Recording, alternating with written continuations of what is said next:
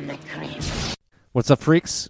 Welcome back to Tales from the Crypt. It's your boy Marty Bent here in a hotel room in Miami, Florida at the North American Shitcoin Conference, escaping from the floor to come have a conversation in the room with somebody who I'm very excited to speak with. We've had ongoing conversations for the last, year? 2 years? Year. Bitcoin Tina, also known as Richard. He's one of the most animated people I've ever met in this space, and I think you freaks are going to love this conversation. Richard, let's jump into your past. How did you find Bitcoin? It's a Tales from the Crypt. Okay. How did you get into Bitcoin? First time I came across Bitcoin, I was at a conference. Trace Mayer was speaking. I thought it sounded really interesting. I was really excited by it. The guy who was running the conference basically said, well, I'm not sure and don't think too much of it. And a lot of respect for this guy. And I put it out of my mind like an idiot. When was this? 4 years ago, Okay. 2014. Okay. It's a Stansberry conference. Okay. Porter Stansberry. What's that? Pissed all over it. So Trace was explaining. You Porter did not catch the bug this time around? I was really interested, and I talked to Trace for a long time after his presentation. I thought Trace was really smart. I really liked listening to him. That was the only time I've met Trace. I was really impressed. He was telling me a lot about telomeres. He's very interested in. You know what telomeres are? I think I'm saying this right. Telomeres. Telomeres are on your genes. You grow older because your genes are not replicating your body properly. I'm going to mess this up, so I'm not. But he was very interested in that. Wait, like genes form-fitting to your body affects your health? No, your DNA. Your DNA? Your DNA. Interesting. That's what because Telomeres, I did have a biology sort of bell go off in my head when you said that for the first time. It's biological. But I'm really going into an area that I don't know anything about. So, I talk about things that I don't know about anyway. But here, this is what this podcast is. I know. We're talking about something and we're just exploring it. No, I like your podcast a lot. You've got some really good guests. One of my ultimate favorite guests is Dan Held. I really like Dan. I know. think Dan is really smart. I'm a huge fan. He's been putting out some good content too. Dan Held is really smart. I'm a huge fan. Shout out Dan. Yeah, shout out Dan. Shout out Picks and Shovels. Go check out Picks and Co. And I had nice discussion with his partner too. Clark? Yeah. Yeah. Well, a lot of respect for also. Yeah, two good dudes fighting the good fight. Dan, so Dan and I talked a lot about narratives. You are somebody who believes Bitcoin narratives and some metrics and other things may be a little off right now. And you have some very strong opinions. I want to get into all of them. First, all right, you met Trace in 2014. You're very interested, but you said there was a lull. What happened? I don't know why. I didn't pay attention. I sort of forgot about it. Came across it again briefly in 2015. Didn't know anything about it. And then somehow caught my attention in 2017. Price was moving. I got really interested. Started doing a lot of work on it. Didn't buy my first Bitcoin till late September, early October 2017. Bought some. Been buying in 2018. My average price is higher than it is now, more than 2x where it is now. It's 3,600 is more than 2x. I came to a conclusion post the crash from 6 to 3,000. I started to understand that Bitcoin's 20,000? The crash from 6,000 to 3,000. Oh, I thought you said 63,000. No. The crash from 6,000 to 3,000. I came to the conclusion that extreme bull and extreme bear markets are a feature of Bitcoin, not a bug. Mm-hmm. Price is the primary means of adoption. And I think that prices is why people get into Bitcoin. Mm-hmm. It's really the primary reason. At the end of the day, Bitcoin is really interesting because unlike gold, which needs the world to come to an end, and all the gold bugs say the world basically has to come to an end, and they give you a reason for it, and they give you a lot of cockamamie stories. And I used to own gold, and I'll tell you about that in a second. But Bitcoin doesn't need the world to come to an end. In fact, the optimal case for Bitcoin's monetization and ultimately hyper-Bitcoinization, in my opinion, the optimal case is a flat stock market for the next 10 years because that is a source of liquidity. The world's not coming to an end, and then people will look for return. And because of Bitcoin's innate positive feedback loop, because of scarcity, which people don't understand. People do not understand scarcity at all. What don't people understand about scarcity? They've never dealt with it. What do you mean? We don't have anything that's scarce. Right. Michael Goldstein was talking about this on Twitter a couple of weeks ago. People misunderstand scarcity, too. How do they misunderstand it? It has to be a demanded good. Oh, of course. certain- Yeah, certain it does have to be stance. demanded. No doubt about it, but I'm assuming. People focus too much on supply and not about supply of a scarce good, and not about the demand for it. Well, right. If there's a lot of something that nobody wants, then it doesn't really, it's not really that helpful. But Bitcoin creates a positive feedback loop, because once you make that leap into becoming money, then people start to think about it differently. And they still don't understand it yet as money. That's a process that price ultimately gets you into. But in the stock market, when a particular sector is doing really well, investment banks bring out a lot more securities and they saturate the market. So we don't really have experience with scarcity. We think we do, but we don't. There's always lots of new supply. With Bitcoin, the Wall Streeters think that forks are the same as Bitcoin, but the forks aren't the same as Bitcoin. And this is a really hard concept for people to understand. But I'd like to start off with the question, why Bitcoin? Mm-hmm. And why Bitcoin relates to the fact that here's something that I imagine in my head. And I actually heard a story similar to this not that long ago from somebody. Here's the story I imagine in my head. So you're in your mid-60s in 2008, and you worked hard your whole life. Mm-hmm. And you've done all the right things. You saved your money, you worked hard. And you put away a chunk of money. You're an average guy. You put away maybe $250,000. Maybe you're lucky you put away $500,000. You have a home, nice home, middle-class America. And those numbers are just thrown out there. It doesn't really matter what the numbers were, but you planned on retiring. And you were going to retire on your Social Security because you probably didn't have a pension plan, which was a defined benefit plan. You probably had a defined contribution plan or an IRA. So you're going to retire on that money plus Social Security. And your plan was, I'm going to make 5% on my money, and I'm going to live on that plus my Social Security. And what's happened to you since 2008 is that little by little you dip into that money and you slice away at it like the chocolate cake that's sitting in your refrigerator that you don't plan on eating, and you go back to the refrigerator 17 times, and it starts with a nice healthy piece of chocolate cake, and you take sliver after sliver, and you go back a little bit later and there's no chocolate cake left. And that's what's happened to people's savings. Mm-hmm. There's no chocolate cake left. And that's a problem, and it's a really big problem. And it is the root of a lot of the social anger that we see everywhere as expressed through all kinds of different social movements. Because people know they're angry. They feel that there's something really unfair out there. They don't quite know what it is. I first came across this whole idea a long time ago. I was reading a piece in something called the Gloom, Boom, and Doom Report by Mark Faber. Mm-hmm. And Mark Faber was talking about Weimar Germany. And what's interesting about Weimar Germany was that you had people who were middle-class people. And back then, in order to get married, you had a dowry for your daughter to get married. Mm-hmm. But because middle-class people who didn't necessarily have a business, they didn't necessarily have a farmland, they didn't have gold or dollars. Dollars did okay in Weimar. It was the German currency that didn't do well. They didn't have foreign currency. Actually, I think it was made illegal, but I'm not sure. So they were wiped out. So their daughters didn't get married. Mm-hmm. And you had things which ripped apart the social fabric of society. And you saw it really fast in Weimar because it happened really fast. But yet it can happen more slowly, too. And I think we see it happening here. I think we see it happening around the world. I think that's why you have the Yellow Vest movement. I don't know the correct French term for it. Jules something. Yes. I I don't know what it is. couldn't tell you either. But I'm not going to do it because I don't speak French, and I'll just sound like Je an ne idiot. comprends français either. But I'm going to interject here. This is why I wanted to bring you on, because you're an older Bitcoiner.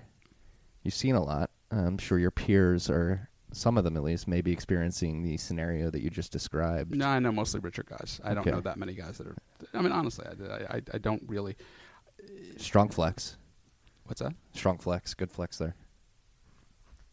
It's a millennial term. Don't worry Oh. about it. No, but I'm interested. Like you're talking about this strife. Like Well, I just know my grandmother in particular. She had this idea. She retired at 65, and I know she has worries and stuff. Well, here's what I think. And what I think is that these people are up at 2 o'clock to 4 o'clock in the morning. And this is when your deep fears overtake you. And you start thinking to yourself, what am I going to do? How am I going to eat? Where am I going to live? I'm going to run out of money. And people are damn scared. These people are also historically, in my opinion, this is just my conjecture. Can I prove it? No, I can't prove it. A lot of things in life you can't actually prove, but you know they're true. And here's what I think. These people are historically the bedrock of their families. What do I mean by that? Means that if you're an 18, 19, 20-year-old kid, you need a little extra money because there's something that's important to you that you want to do, but you can't quite make ends meet on it. You go to grandma, grandpa, said, can you lend me $1,000? Can you lend me $2,000? And generally they're going to say yes, they can, because they're able to. And in years past, they could have. But now they say to themselves, I'll do my best, I'll try to help you, but you know they can't do it. Maybe they've told you their issues, their problems, maybe they haven't, but you kind of figure it out. Their kids, the same thing. They need to fix something in the house, they need some emergency money. Stuff happens in life, and people need a little extra help. Who do they go to? They go to family. And that's gradually dwindling away. And this creates enormous social anger. People get it. People understand. And we have dishonest money. And I like to call it dishonest money. I don't like to call it anything else. And why do I call it dishonest money? Because it steals from you every goddamn day. So jump into this. Let's define dishonest money here. I got a very simple. I'm going to give you a choice. You can hold 3 different things, a choice of one of 3 different things for the next 20 years. I used to make it 10 years, but there were some people who that wasn't quite long enough for them. So You high time preference freak. Well, low time preference. 10 years is very high time Oh, preference. high time preference. Well, it depends on how old you are. If you're going to hold $1 million or some large amount of money, and you can hold it 3 different ways. One of 3 different ways. You can't trade it. You can't sell it. You can't spend it. You have to hold it for 20 years. I'll give you a choice, cash or some cash-like instrument. So it can be treasury bills. It can be money markets. It's essentially cash. The S&P 500, and then gold. Just why not gold? What do you pick of those 3? Gold. Okay, fine. You don't pick cash. And the important answer is you don't pick cash. And nobody picks cash, unless they're really stupid and they pick cash. But they don't pick cash because they know for certainty the cash will be worth less. You don't know where gold will be. You don't know where the S&P will be in 20 years. You're nearly certain cash will buy you less. And that's what I mean. It steals from you every day. You know that you don't want to hold cash. And that's critical. So we have a problem. There's a real problem. It exists. Why Bitcoin? Bitcoin ultimately, in my opinion, will be the answer to that because it's not dishonest money. It's money which in time will enable you to save in that money, and it will accrete global value of production when it becomes the one and only money. Now, it's a process, and you probably break it up into 3 parts.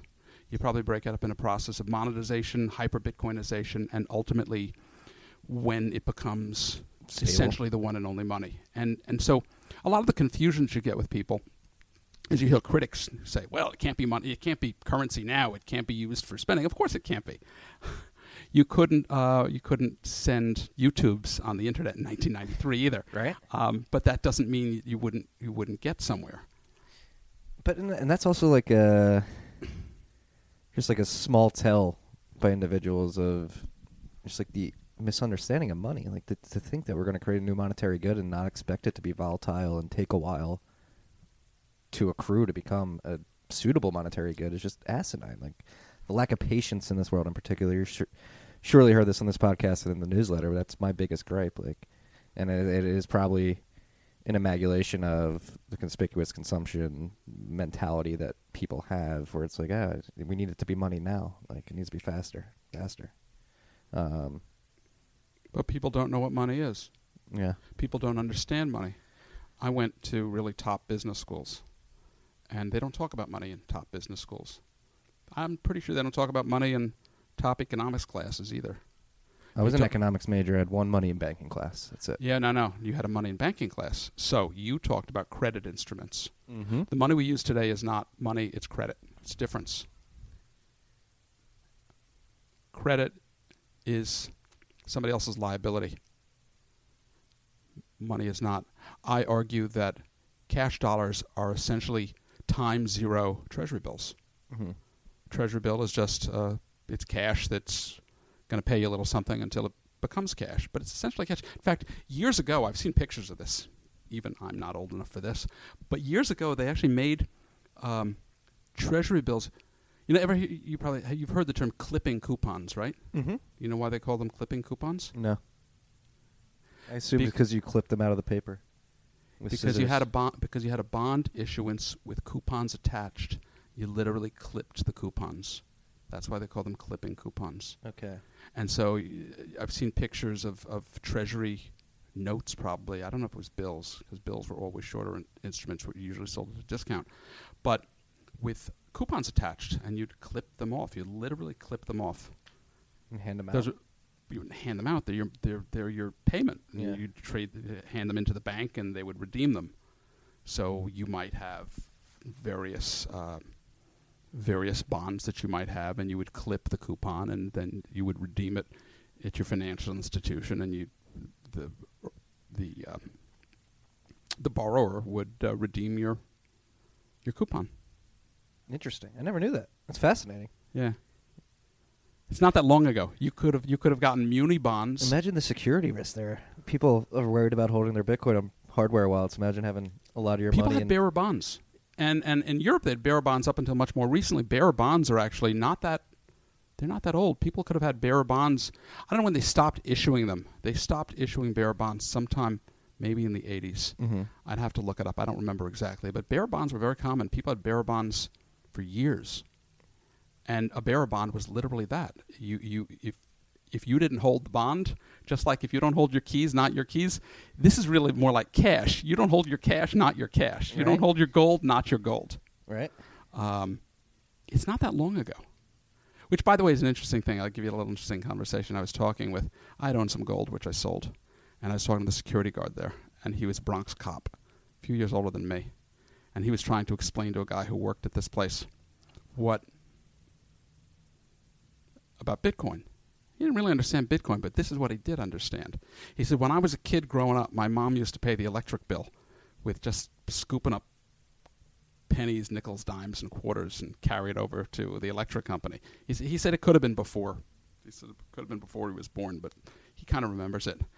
And then you had checks, and then you had credit cards, and now we have Venmo and Zelle, and we've been going through payment systems for a long time. I actually covered credit cards briefly a number of years ago and did a little report on it in grad school and covered credit cards.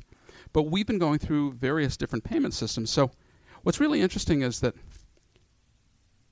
Bitcoin seems weird and bizarre to so many people, but it's actually, for guys your age, you're really stepping off the sidewalk curb. It's not such a big deal because as the technology changes and as it becomes easier, and as you have these wallets which become easier, like Samurai Wallet and Wasabi Wallet and all these other wallets, and the technology gets better, these things become easier. What's the big difference between a Samurai Wallet and your Venmo? I mean, hopefully not much. When the UX improves, it'll be a very seamless experience, very similar. That won't take that long.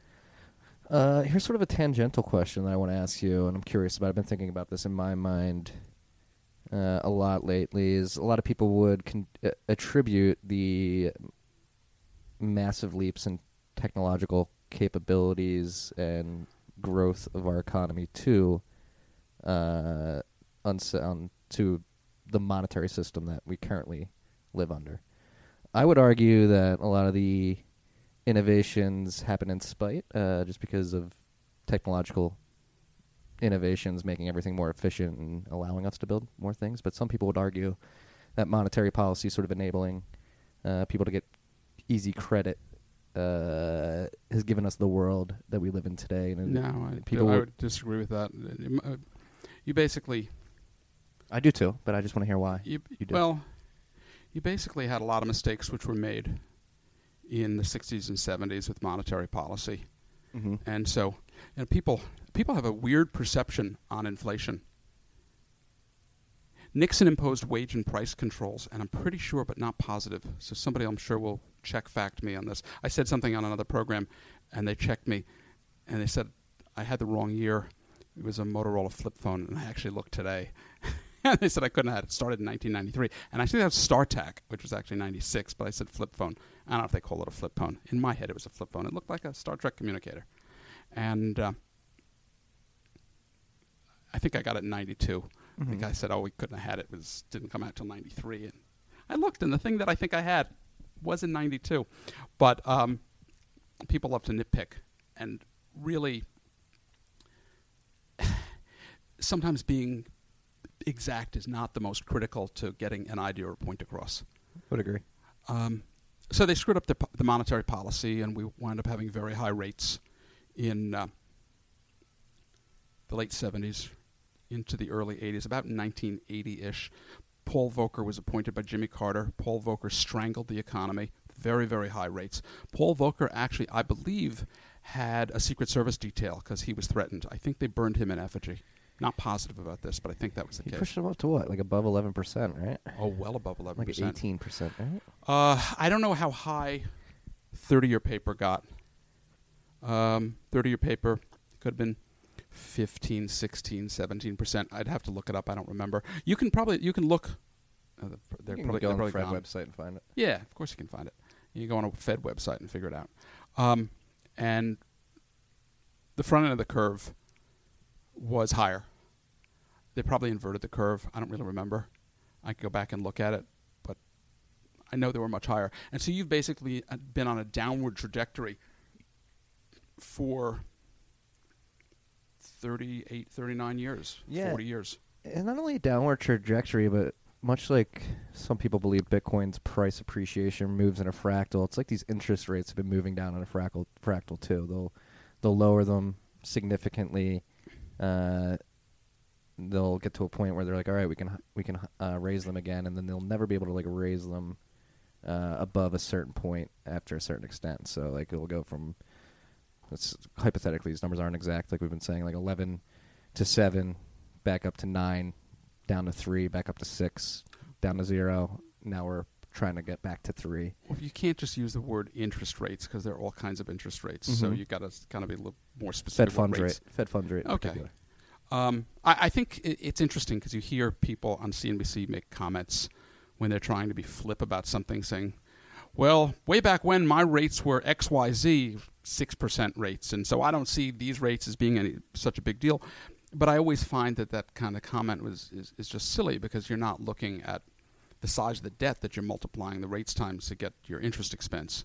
And so you can't simply look at interest rates themselves. You have to look at what your interest cost is. And one of the problems is that what they've done over the years is by lowering the rates, you've kept the interest cost low. And so gradually the rates have been growing larger and larger. But here's where I disagree with a lot of people. I don't actually agree that federal debt has to be paid off. I think that's fundamentally a flaw. Why is this? I fundamentally think it's just not going to be possible to pay it all off. No, that's really the wrong way to look at it. The life cycle of a country, the life cycle of a human, the life cycle of a corporation are not the same thing, and they can't be compared. And when people compare them, they're actually making serious flaws in analysis. And so when you say, oh, the country should have no debt, that's just ridiculous and absurd. It depends on, the real issue is what you're spending the debt on. Are you spending the debt on something which is productive debt, or are you spending the debt on consumption items? So it really makes a difference. If you're spending money which becomes debt on an investment item which is going to grow your economy at a later date, that's not a bad use of debt at all. It can be a very, very good use of debt. If you're spending on a consumption item and that's growing out of control, that's a separate issue. And so people often are very sloppy in the way they have these discussions.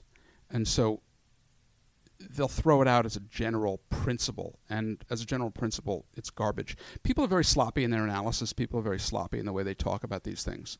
And so... Am I sloppy, Richard? No, you're actually really good. Thank you. Yeah. But it's important not to be sloppy like that, because when we try to analyze things, we try to think about things, it's our money we're talking about. We want to try to get the right understanding. And there's a lot of fear-mongering right now that's going on in Bitcoin, I find. And they serve a useful purpose. The guys who are trying to fear-monger, trying to drive the price down, either because they're short themselves, they want to drive the price down, or fear-mongering, that helps to create a bottom. Any particular fear-mongering? I don't want to talk about any particular fear-mongering. Okay. But there are people out there who, have these crazy prices that they set, that they give a lot of explanations for. And we have a very young group of people in Bitcoin. I mean, for the most part, look, I'm much older. I'm more than twice your age. A lot of young people. I've seen a lot of markets over a long, long time. Is it encouraging? It's what encouraging? That there's a lot of young people into this? Do you find really that encouraging? I'm really optimistic. I was actually really negative and really pessimistic on the world until I understood and found Bitcoin. I actually thought that we're headed for some problems which would lead to catastrophic outcome. And actually, the thing that I love about Bitcoin is that I can see a hyper-Bitcoinization ultimately, where even the people who have dragged their feet the most and are the most stubborn about finally buying in can kind of be okay. And even if they're very wealthy and they potentially lose some of their money, I ultimately believe that you're going to pretty much destroy the bond market. Not because any outside activity will destroy it, but because holders of debt instruments will ultimately sell their bonds to buy Bitcoin. And you'll see a cascade out of these bonds. The guy I was talking to the other day added, and I think he could be right, you could have a Fed response which attempts to prop things up, and that could help to make Bitcoin explode even higher in the process. And I think that's reasonable. It gets really hard to know how things are going to work out, because we have no idea how things are going to work out. But you can try to think about, I love to do thought experiments. I like to think, what would things look like under given scenarios, and try to understand how things are.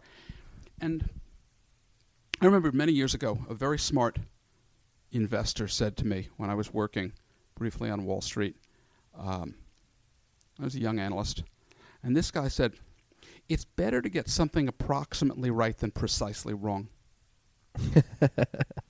I like that. He was talking about analysts who focused so heavily on getting the right earnings, the right down to the penny, that he thought that was just a big mistake. He says that's not how stock prices go up. Stock prices don't go up because you get the earnings to the penny. Stock prices go up because you get the bigger trends right. I love the bigger trend in Bitcoin. I'm incredibly bullish on it. I'm one of the most bullish people I know. You're one of the most bullish people I know. And I'm as bullish as I am because I've made a lot of mistakes. And in the process of making a lot of mistakes, I've learned a lot of lessons. In 1989, I was using Word and Excel. And I remember having an argument with a friend of mine. Well, let me backtrack. I got my first computer. It was an IBM PC. Mm-hmm. How many RAM do you think that computer had? It was 1982. Megabytes. How many? How much? 64K of RAM. Holy shit. Okay, and how about my hard drive? How big was that? I don't know. I had 2 floppy disk drives. They were 5 1/4 inch. I'm old enough to remember floppy disks. You remember the blue ones, the 3.5 inch. These were you're talking about the big 5 1/4s, and they were bigger before that. They're like records, right? They were like 8 inches before that. Yeah. I don't think they were on computers. I think they might have been used in word processors, like Wang word processors. I'm not sure. I never had a Wang word processor. It was 1982 at an IBM PC, and first program I got was WordStar. It had 2 floppy disk drives, 360K each. And I found out about this thing called a quad card. I was really excited about the quad card. It would add 256K of RAM to my 64K computer. And the first thing I did was I erased WordStar. It was so embarrassing. Star erase. What an idiot. It was really stupid. Why was that stupid? Because I erased my program. I erased my word processing program. WordStar was the it was a crappy word processor. You built it? No, I didn't build the word processor. No, I bought it. It was a software program. and what's interesting is, I was never one of the, I was, you could tell I erased my software, so I was not that good at computers. I'm still, but so good. But the early guys, the really early guys, I was discussing this the other day on somebody else's show. The really early guys were building Heathkit computers in the mid-'70s. They were building their own computers and doing really crazy stuff. And I think Woz did that, although I'm not sure. Vortex seemed to think that was the case. Wouldn't surprise me. And so the Apple II, I think, was 1977. So I wasn't super early, but I've always typically been a very early mainstream adopter. So I lived through this process. This was 1982, got the first computer, and then went through a series of upgrades. 286, 386, 486, Pentium, and I can't remember what was when. It's impossible to remember that. I don't remember when I got the first hard drive or how big it was. Water? No, just got a cough. Oh, you're fine. 1989, I was using Word and I was using Excel, which I liked much better than Lotus 123 or WordPerfect. Did you ever hear of Lotus 123 or WordPerfect? Nope. Lotus 123 was a killer app. Before Lotus 123 was something called VisiCalc. It was a spreadsheet program, like Excel, except it was no GUI. You did everything with function keys and everything in like matrices and stuff like that, or no?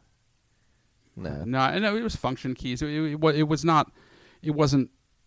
It's probably the way you use Linux. I don't use Linux, so I don't know. But it was not a GUI based program. wasn't that easy to use. But people loved it. They wrote macros for it, but it was still not that easy to use. And my friend was telling me he loved Lotus 123 and WordPerfect. I said, I use Excel and I use Word, and I like them better. And I didn't buy Microsoft. Now, the real reason Microsoft went up was not because of Word and Excel. The real reason Microsoft went up is because Windows became the Wintel platform. Wound up, everybody built applications for Wintel, and so if you thought of it like a giant river, all the tributaries and all the little feeders into that river, Wintel became the mighty Amazon with all the other small. It really had nothing to do with Excel or Word. But the interesting thing, I didn't buy Microsoft at the time. Microsoft was at 20 times earnings, and maybe going back to that rate discussion, rates were probably 8 or 9% back then. So Microsoft looked expensive, and between 1989 and 2000, it could have gone up anywhere from 100 to 200 times, which doesn't suck. No, not at all. That's a good long-term play. In the early 90s, I had a Dell laptop. I didn't buy Dell stock. The Dell laptop was really pretty good. It was a pretty good laptop. The first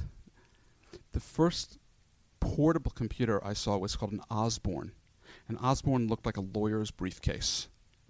It was this very large, clunky thing. And then the first portable computer was a Compaq. And I don't know when they first had laptops, but this was still pretty early. And I didn't buy Dell. I should have. It was a mistake not to.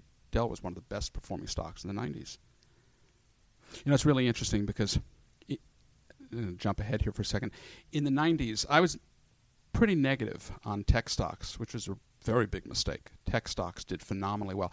And I know Bitcoiners think they understand really excited markets because we saw a few in Bitcoin in the last few years. They have no understanding of what markets are really like when they're really crazy. Why do you say that? Last year wasn't anything like? Because the 90s blows away everything that we've ever seen. The period from 1995-ish, 96, tech stocks, NASDAQ, blows away any market that we've seen before or since. It was an amazing market. People were crazy for it. It just went on and went on and went on. It had some brief interruptions. But there was a lot of retail trading. These markets, we've been in markets ever since which have been very pushed by the Fed. That market wasn't so much pushed by the Fed, but wasn't held back by the Fed. Mm-hmm. In 1996, Greenspan uttered the words irrational exuberance and then didn't do anything about it. He probably should have. It was probably a really big mistake that he made. That was probably the time that people can point to that said he made a really big mistake. We took rates down, by the way, in the late 80s, 89 into like 92, from approximately 9% to 3%. Dropped like 600 basis points. And he uttered the word irrational exuberance in 96. The market had a hiccup, and then he did nothing, and nobody cared. Mm-hmm. But markets were really crazy, and we wound up, that period was just an absolutely amazing period in the stock market. And we're going to see that in Bitcoin. We haven't seen it yet. And when we see it in Bitcoin, it's going to be beyond amazing, because in the stock market, investment bankers can create new stocks, and they bring new companies public, and so there's no scarcity. Mm-hmm. And the thing about Bitcoin, and this is very hard for Wall Streeters to understand, because they look at forks and they think that a fork is just more Bitcoin. So you fork it and you have Bitcoin, then you have Bitcoin Cash. Instead of having 21 million Bitcoin, now you have 42 million Bitcoin. And they don't understand why it's not the same thing. And that's very hard for people to understand when they come to it from the perspective of equities. Mm-hmm. And they learned about diversification, and they learn about all the things that you learn in finance. But money is not equities. And that's a really hard concept for people to get and understand. And that's a discussion we have in a little bit, but not yet. Yeah. Well, money is not equities. And then, again, also these protocols, where we're talking about Bitcoin specifically, like, you can't be treated as, like, startups either. Like, No, they're not. Well, here's how I have a simple definition for Bitcoin. I actually worked hard on this. People like this. Bitcoin is a protocol built for a social consensus. I like that. That's my definition of Bitcoin. That makes sense. And people don't really understand social consensus. It's really a hard thing to understand. It takes a really long while. People live with social consensus. They operate with it, but they don't really understand. There are a lot of things which are very hardcore social consensus. Let's point out some examples. Adultery. Adultery. It's not social consensus to be married and to commit adultery. Social consensus is you can be very, very rich, but it's not acceptable. Social consensus is if you're married, you don't do that. That's just an example. It's one of the 10 Commandments. But it's social consensus. Mm-hmm. It probably became a 10 Commandment because it was social Exactly. consensus. So social consensus has been around for millennia. It's been around probably from the beginning of time. Mm-hmm. I don't really know. I'm not that smart.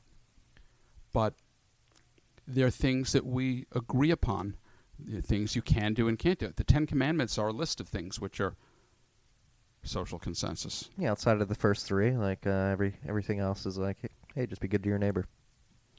Don't cheat on your wife. Whatever it is. Don't kill anybody. Yeah, killing people's not good. What are the first three commandments? I actually know this as a good Catholic, but I'm not the best Catholic, so I think it's don't take the Lord's name in vain, respect the Sabbath, and don't ever trust another god. I think that's it. I don't know. I'm not going to go into this because I don't want to get anything wrong. These are things that I can look up. I can look them up too. I should know them off the top of my head. I probably should have them memorized too, but I don't. I did plenty of years of Catholic school that I should know.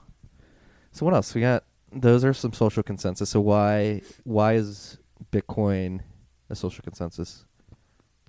Because there's a social consensus around the idea that I started with, that your money shouldn't steal from you. Mm-hmm. And we don't fully have that, but people understand that it's wrong and it's a problem. And so what do? We look for store of value in other things. We look for store of value in stocks. We look for store of value in bonds. We look for store of value in art. We look for store of value in real estate. We look for store of value in gold. But really where store value belongs is in money. And money is a really hard topic because there's a lot to it, and it's trying to understand money, which is critical to understanding Bitcoin and the qualities that make a money a good money. So, for instance, gold, in my opinion, can never be a good money. Because of divisibility and portability, or something else? Those are the main things, yeah. Mm-hmm. Because it's not extensible and it's not portable. So it necessarily centralizes. You can't... I argue that paper claims was the technological solution to extensibility. Mm-hmm. Yeah. Does that make sense? Do you know what I mean by that? Yeah.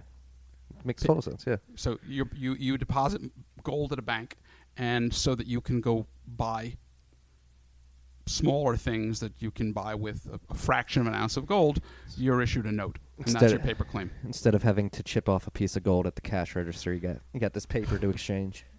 We used silver for that, but the silver isn't really as good. Being able to have a technological solution of paper claims, you don't need silver. That eliminates the need for silver. The problem with paper claims is that people will always cheat. So it's been said with regard to OPEC, for instance, and again, I don't want to get into a topic. I don't know a lot about this. I'm sure there are people who know much, much more about this than I do. But with OPEC worked for a really long time, but then for a lot of reasons you wound up having OPEC members that cheated. And so the price of oil came down quite substantially. It's thank God. Human nature and human tendency to cheat. It's human nature and human tendency to try to get away with something. Mm-hmm. And so we do. We do because we can. And so you'd have runs on institutions simply because of human nature. And Bitcoin is a protocol which enables us to deal with that. Mm-hmm. Trace Mayer has said that potentially in the event that Wall Street tries to create paper claims, you could hard fork it. And even if most people went with the Wall Street hard fork, which had built-in inflation, the people who would go, even if it was 85-15, let's say the reverse of the UASF, mm-hmm. The people who picked the non-inflationary Bitcoin would ultimately do much better. They'd be able to buy more Bitcoin. They'd sell their inflationary Bitcoin, and they'd own more on the non-inflationary Bitcoin chain. And in time, that would be the better Bitcoin to own, because diluted Bitcoin isn't going to go up as much as non-diluted Bitcoin. Mm-hmm. And that gets back to the issue of scarcity. And I think what we're going to end up seeing at some point in the future with regard to scarcity is in some bull market, I don't know if it's the next bull market or the bull market after that, I believe we're going to find people who trade Bitcoin are going to wind up owning much less Bitcoin than they think they're going to own by trading, because Bitcoin's going to get away from them. And we saw this in the 90s. We saw this, people trading stocks. And with so many stocks in the 90s, if you picked right and you picked well, you did so much better holding most of them than you did trading them. Trading is really, really, really hard, because it's very hard to figure out what the crowd is going to do at any one time or any one moment. And people think they can outsmart it, and often they can't really outsmart it. The best thing you could have done if you bought Berkshire Hathaway is just held it. Mm-hmm. I know a guy whose newsletter I used to read who talked all the time about he bought it for $70 in the 70s, and he doubled his money and he sold it. It was Is that what, like $1,200 right now or something like that?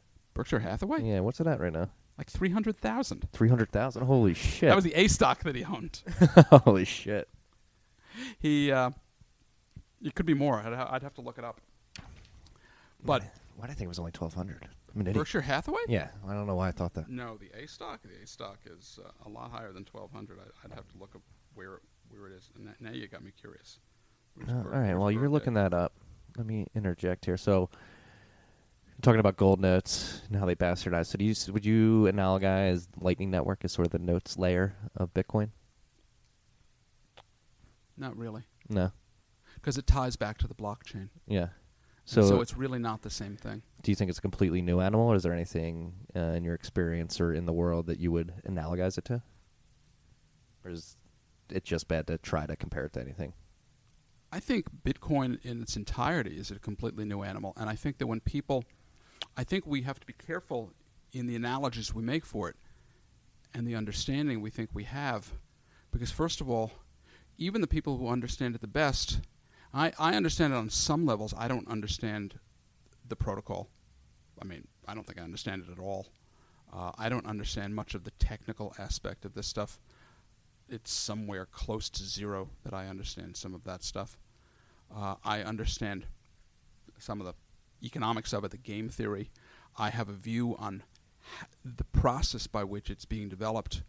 And this is understandings that I get from listening to people who know a lot more about it than I do. And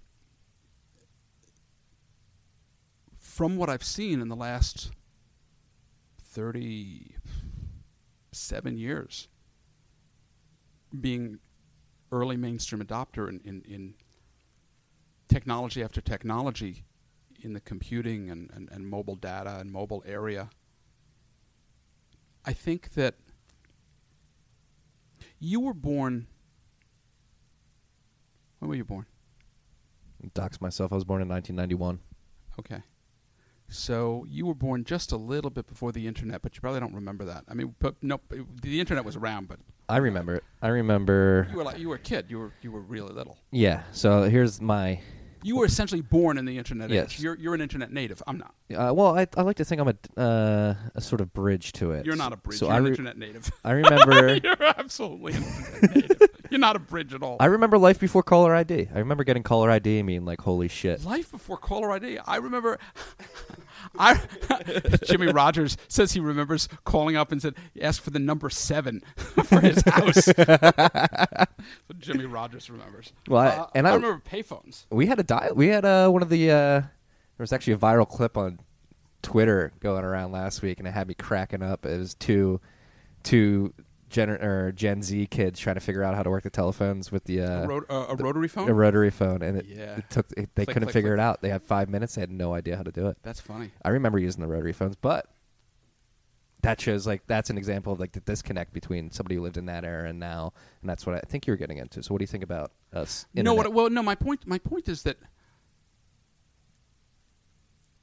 this is what amazes me about people my age, and I think they don't think about this because many people my age, if you're well-to-do, you don't feel the need to look to something like Bitcoin.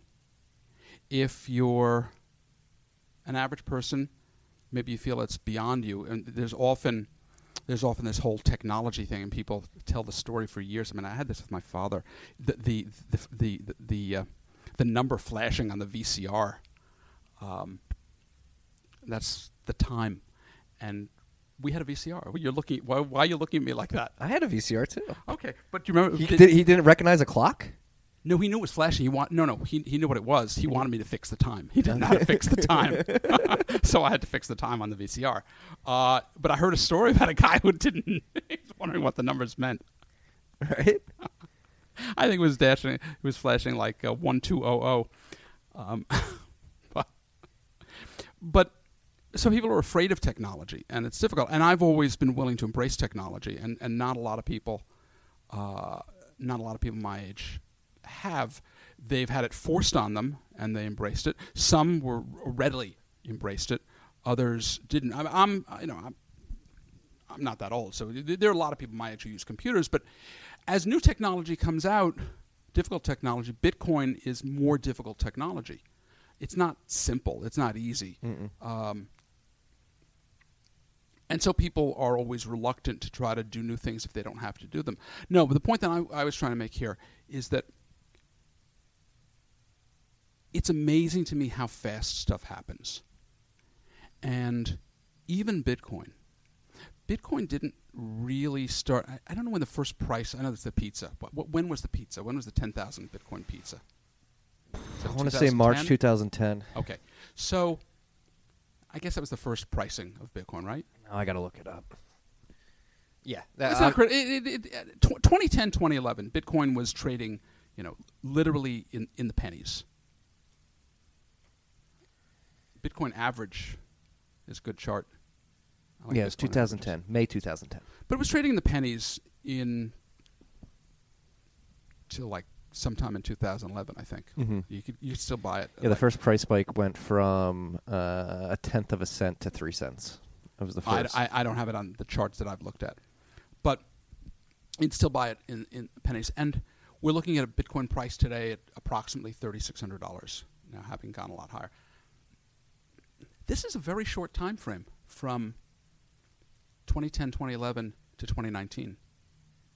And I think people who've been in it for a while, I've thought about this, people who've been in it for like 5 years, they kind of lose focus about how short this really is and how fast this is really happening. And so I've seen period after period with the development of PCs and then companies adopting and bringing into the workplace computers using spreadsheets and word processors and databases. And then you saw it with the early part of the internet. People would start using the internet, but really wasn't until AOL. I had dial-up internet, which was maybe 24-something, 24K, I don't remember what the 56K. Then I had ADSL, finally broadband. Even that broadband wasn't that fast. I at one time had a Bloomberg, I had a T1 line for it. Do you know what a T1 line is? Nope. T1 line was a line that they used. It was a data line. It was expensive because they'd split POTS lines off of it. I don't know how many POTS lines. POTS. Now you got to describe POTS lines. Plain old telephone service. Okay. Those are the little. That makes a little sense. Those are the pair of wires that come into your house. I don't know how many wires it is, but they're basically copper wires, and they use those copper wires to put ADSL on, and this was the process. And so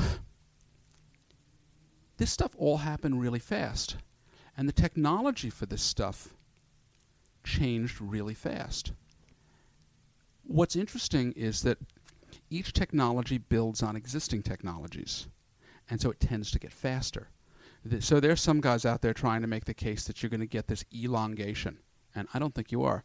I heard a guy named Peter Diamandis and Ray Kurzweil talk about this in exponential technologies, and they argue that exponential technologies actually accelerate, and I think they're right. And I think that Bitcoin and Lightning are exponential technologies. And what we are seeing right now is incredibly rapid development in Bitcoin, incredibly rapid development in Lightning. And I think that once we see, I was listening to some Chain Code Labs YouTubes, and nobody listens to these because I was like number 97. High quality YouTubes. Go check them out. Very underutilized, like you just mentioned. People don't look at this. They spend all their time listening to idiots talking about price. And I mean it, idiots talking about price. I really want to hammer that home. I don't talk about price. Because you don't talk price at all. Price is bullshit. Talking about technical analysis when nobody knows what the hell they're talking about is worthless. Technical analysis. Let's get some TA hate. Get all the TA hate out. I hate TA. Why? Well, no, TA is useful on Wall Street because if you've got institutional investors, professional investors, active investors who are looking at companies and looking at their earnings and understand the industry, then you're trying to figure out what these smart investors are going to do, and you're going to copy what these other smart investors are going to do and hope to make some money. But what are you doing in Bitcoin? 2% or 5% of the people know what the hell they're looking at, so you're an idiot, and you're looking at what other idiots are doing. How does that help you? It makes no sense to me. It's the dumbest thing in the world. So you're listening to some moron tell you about the price and try to hammer it down because he wants to buy it cheaper and scare you out of your Bitcoin. And you're going to be left, like I was, not owning Microsoft up 200 times because some idiot told you it's going to go to whatever. And it pisses me off like crazy. What do you have to say to the people that it's worked for, though, in the past? They're going to get their nads ripped off. I haven't heard nads in a while. In time, they are going to get so hurt. And this is where the scarcity is going to kick in. And that's what I started to say before. I don't know which bull market it's going to be in. But the guys who are wise guys who think, I can trade this, I know what the hell I'm doing, they're going to one day, in some big bull market, they're going to sell it. Or worse yet, they're going to get short it. Now, I guess there's some ways that you can get short and you don't actually have your whole account on the line like you would in the stock market. Mm-hmm. In the stock market, you get short something and like your whole account gets wiped out. Because you wake up one day. you remember the guy? Oh, what was the name of the company? There was a company, some crappy little nothing company. I can't remember the name now. You'll remember the story. He shorted this little dollar stock. It was a nothing. And I can't remember. Is this recently? A few years ago. There was a guy. I have to look up the names. I can't remember the names. It's like $1.20, $1.50 stock. He shorted it. And the guy who went to jail said he was going to buy it. Martin Shkreli. Martin Shkreli? Shkreli, yeah. Look up the stock. I've been referred to as the Martin Shkreli of Bitcoin podcast. I don't know why. That's not a compliment. I know. I was sort of offended. No, I wouldn't call you that at all. Thank you. So this guy shorted the stock. He shorted it in some reasonable size. He thought he was going to make money as it's going to go to zero from $1. And he had like $35,000 in his account. He lost like $100 and some odd thousand. He had a GoFundMe up. What do you go, 4x margin? No, he was just shorted. And the thing went up overnight, like went from $1 to like $40 overnight. Yeah, but how do you get 4x margin call? Do you have to have, like, how much leverage are they using? He couldn't get out of the position. Okay. It gapped up the next day. It was closed and it gapped up. It just gapped. Mm-hmm. Because Shkreli, whatever his name, I Shkreli. can't pronounce his name, he was going to take over the stock. And So I'm assuming it's a pharmaceutical stock. it was a pharmaceutical. It was a biotech or a pharmaceutical. Yeah. It was some crappy little nothing stock. Yeah. But he shorted it. And he shorted it, this dollar stock, and it gapped the next day. And it didn't rip his head off or his face off. It just completely buried him. It was like he was vaporized. It's one of the most horrible stories I've ever seen. I thought he was really stupid, but I really felt bad for him because it was just so incredibly stupid. Right. It was one of the dumbest things I've ever seen in my life. Like, first of all, how are you so stupid to short a stock like that? And that's like shorting Bitcoin here. Shorting Bitcoin at this price, you're down 85 freaking %. In my opinion, I call Bitcoin the highest quality, least expensive, most misunderstood asset on the planet. And I really mean that. What do you think the biggest misunderstandings are? The biggest misunderstanding is that here's an interesting thing. So let's say you're worth $5 million. One day. One day. Let's say you're worth $5 million. And you live in a not so great part of the world. And you put $500,000 into Bitcoin, and you have to travel through a really terrible place. You could put that $500,000 on a tracer, memorize the 24 words, put a passphrase on it, and you could walk through the worst places in the world. And assuming they didn't, mug you or rob you, nobody could know that you had $500,000 inside your head. There's nothing else you can do that with. Right. Now, what's that worth? That's priceless. That's worth so much. And in the not distant future, Nick Szabo is possibly my single favorite guy. Shout out Nick. Nick, if you're listening, I love answer Nick my Szabo. DM. I consider myself to be in a seminar with Nick Szabo. What do you mean? He answers my tweets occasionally. Mm-hmm. He liked a tweet of mine yesterday. I was overjoyed. I think he's so unbelievably smart. And I consider myself very lucky and privileged that I can have an interaction with someone of this intellectual caliber. I mean, he's brilliant. He's one of the smartest people I've ever come across. I would agree. World class. Go read Unenumerated Blog Freaks if you haven't already. We've pumped it here. You have to read two things. The two critical things you have to read is you have to read The Origins of Money. Shelling Out. This is Shelling Out. Origins of Money is critical. And Social Scalability. right. Blockchains. I can't remember the exact title now. Money, Blockchains, and Social Scaling. Mm-hmm. That's from Unenumerated. Those are two must-reads. Those are foundational reads. Yes. You can't understand Bitcoin without reading those two. What do you have to say to the David Grabers of the world that reject the notion that money goes through a continuum of collectible, store value, medium of exchange, unit of account? money's always been debt. I saw this feed. Was it last night? The Twitter? Was that the? Yeah, Yassine. I read about it in the newsletter today. If you read the Bent, I didn't read the newsletter today. I'm sorry. It's issue number 400, Richard. I'm going to read it when I go home. Okay. Talked about but this topic. I had to drive down here. That's true. From Georgia. Long trip. Appreciate you making it. But honestly, like, what do you have to say to these people? Like, there is a strong contingency, like Vitalik Buterin being one of the main proponents in the cryptocurrency world, that the Zabian, Nick Zabian, I guess I'll... Nick Szabo. I know, but I'm saying, like, Zabian, like, referring to him as, like, Nick Zabian. Vitalik can't shine Nick Szabo's shoes. Okay. But let me preface the question. But there is and Vitalik's not alone in this thinking at all. There is a contingent of people within quote-unquote crypto who do not buy Nick Szabo's story that money goes through that continuum. And when it's not relevant whether or not it goes through that continuum. Money. Why is that? Because money is not. The best money is not debt. The best money is an asset. Because you can't have. This was the quote I was looking for. Let me just find this. He tweeted this. Richard brought notes. I love it. Some of the best guests bring notes. I think a wide variety of supply algos would have worked as long as they're predictable. Bitcoin's works well because it's simple enough for a large number of users to understand. Security/trust minimization is responsible for more of its value as I assess it. Than the tech.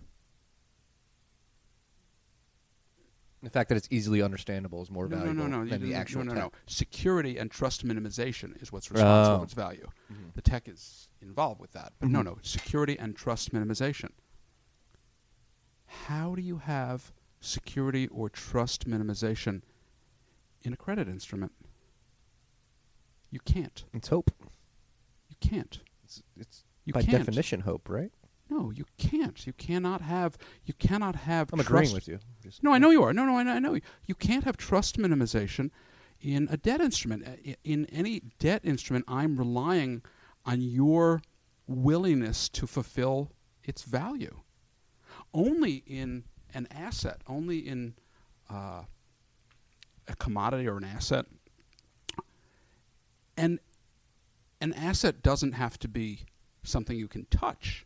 An asset can also be, Bitcoin can be a thing without being able to touch it. And that's the social consensus. We recognize that it's this thing that we can use, that we can send around the world, that we know is unique, has the qualities of uniqueness. Bitcoin's an interesting hybrid of data and the analog world. And it's the only thing that I know of or the first thing, there are probably others that have attempted to copy it with the forks, but its uniqueness of being able to be unique and move like data. Mm-hmm. This is actually a side thought here. I just had a bell go off in my head for anybody that maybe like the Wall Street types that don't get Bitcoin forks aren't Bitcoin. Maybe that's how you explain it really fast. Like, try to send me Bitcoin from your Bitcoin Cash wallet or something like that. No, they wouldn't understand that because what makes Bitcoin is its network effects. Mm-hmm. Yeah, well, exactly. It's the network effects associated with Bitcoin, and network effects build. And it's the whole idea of money is core to being a human. I actually had asked Nick Szabo if he thought that money preceded language. Whoa. And he believes, what he tweeted to me was that he thought money may precede language, and we might have used tools as a medium of exchange. Now, he didn't comment whether that was money or whether that was barter, but that likely preceded language. I think that I can't do his paper justice in trying to describe it here. No. It's a must-read, though, because if you don't understand what money is, and this helps you to understand and have a framework for money. If you're depending on me to fulfill a promise to you, At the end of the day, what is debt? The future production. No. No? Debt is a promise. Yeah, promise of future production. It's a promise. Okay. Promissory note is a promise. I promise that I'm going to be good for this. I promise I'm going to produce in the future. I promise I'm going to pay you back. No, but it's a promissory note is I'm making a promise to you. You can't minimize the trust on that because I could fail for any number of reasons. I could fail for reasons that are beyond my ability. Mm-hmm. Yeah, that's right. Future production is not right because the future production could not be there. There are any number of reasons that I could fail. My promise may be no good, even if I'm really well-intentioned. Mm-hmm. I have no intention of hurting you in any way, defrauding you in any way. I completely plan on fulfilling it, but God strikes me dead. Mm-hmm. I can't do anything about that. Right. God strikes me dead. So, definitionally, you cannot have something which is trust minimized, and it and promissory. And promissory. You can't have something trust minimized and promissory. Promissory. Promissory. Oh, okay. Promissory. Yeah, I don't think so. I was going for so all debt, all notes, all credit. I didn't read. Tell me what David. David Graeber. What did he say exactly? 5,000 years of debt. He said money started out as debt, never moved through that continuum. But 5,000. But money's older than 5,000 years. Is it? I believe it is. Mm-hmm. I believe money is probably old. I believe that money. I think in reading his paper, I am pretty convinced that Nick Szabo is right, and I also think that the concept that money has always been debt is fundamentally flawed. Yeah, and I think this line of thinking is getting back to something we were touching on earlier, which was just slipped my mind. What were we touching on earlier? What the hell was I just about to say? You distracted me. What were you asking? Yeah, go. We got a bathroom break. I'm going to go after you, and I'm going to think of this thought. We can cut this out. We're at minute. Save this. And we're back from our pee break, freaks. I completely forgot what we were talking about. We were talking about Szabo and money. Yeah. And Szabo and money. We were talking about debt. You think money is older than 5,000 years? I forget the question I was going to ask you, and I'm pretty pissed because it was like a great question when it came to my mind. You'll think of it again. I'll think of it again. But you just went on a tangent. You want to talk about something specifically? No, there are a lot of things I want to talk about. I can talk about everything. All right, I know you can. This is why I brought you in. Do you want to stay on the train of thought of? I'm happy to do it. Go whichever direction you'd like to go. All right, let's talk about deplatforming. You just jumped into that. I think that deplatforming is really interesting. I think that I'm hopeful. I'm going to tie this in. The guys who are negative on Bitcoin right now are missing something really, really big here.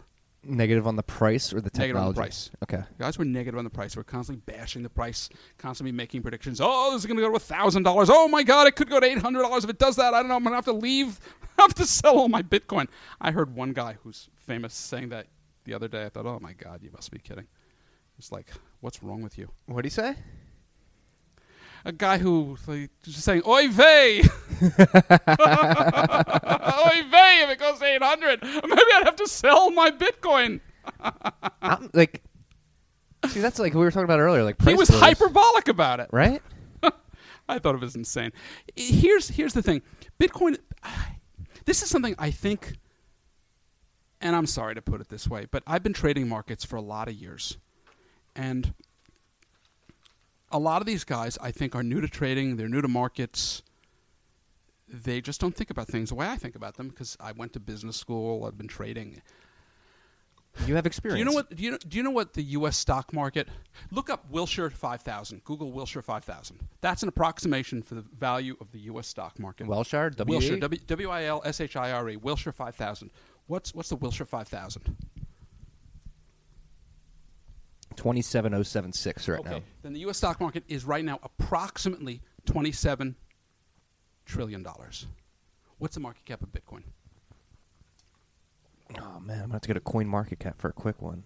Actually, yeah, that's fine. Then we'll go to CoinMetrics. Shout out CoinMetrics. Better site. We're going to look at the charts. No, I want a price. I want a market cap. Just an approximation. Price rate 3.63 right now. Ba, ba, ba, ba. Network value. Do you want realized cap or? No, I want the market cap. I don't want realized cap. It's 62 billion. 63.5 billion. Whatever. 63 billion. Mm-hmm. So, what's 63 billion divided by 27 trillion? It's got to be like 1/4% or 40% of a percent, 0.4%, 40 bips. It's 20 basis points. 20 bips was 20, off. 20 basis points. Okay. Approximately. Yeah. It's good enough for government work. Yeah. That's not happening anymore. That's not happening these days. Well, The some government work. governments are working. But it's good enough for 20 basis points. Mm-hmm. Was off by 100%, but whatever. If you had $20,000,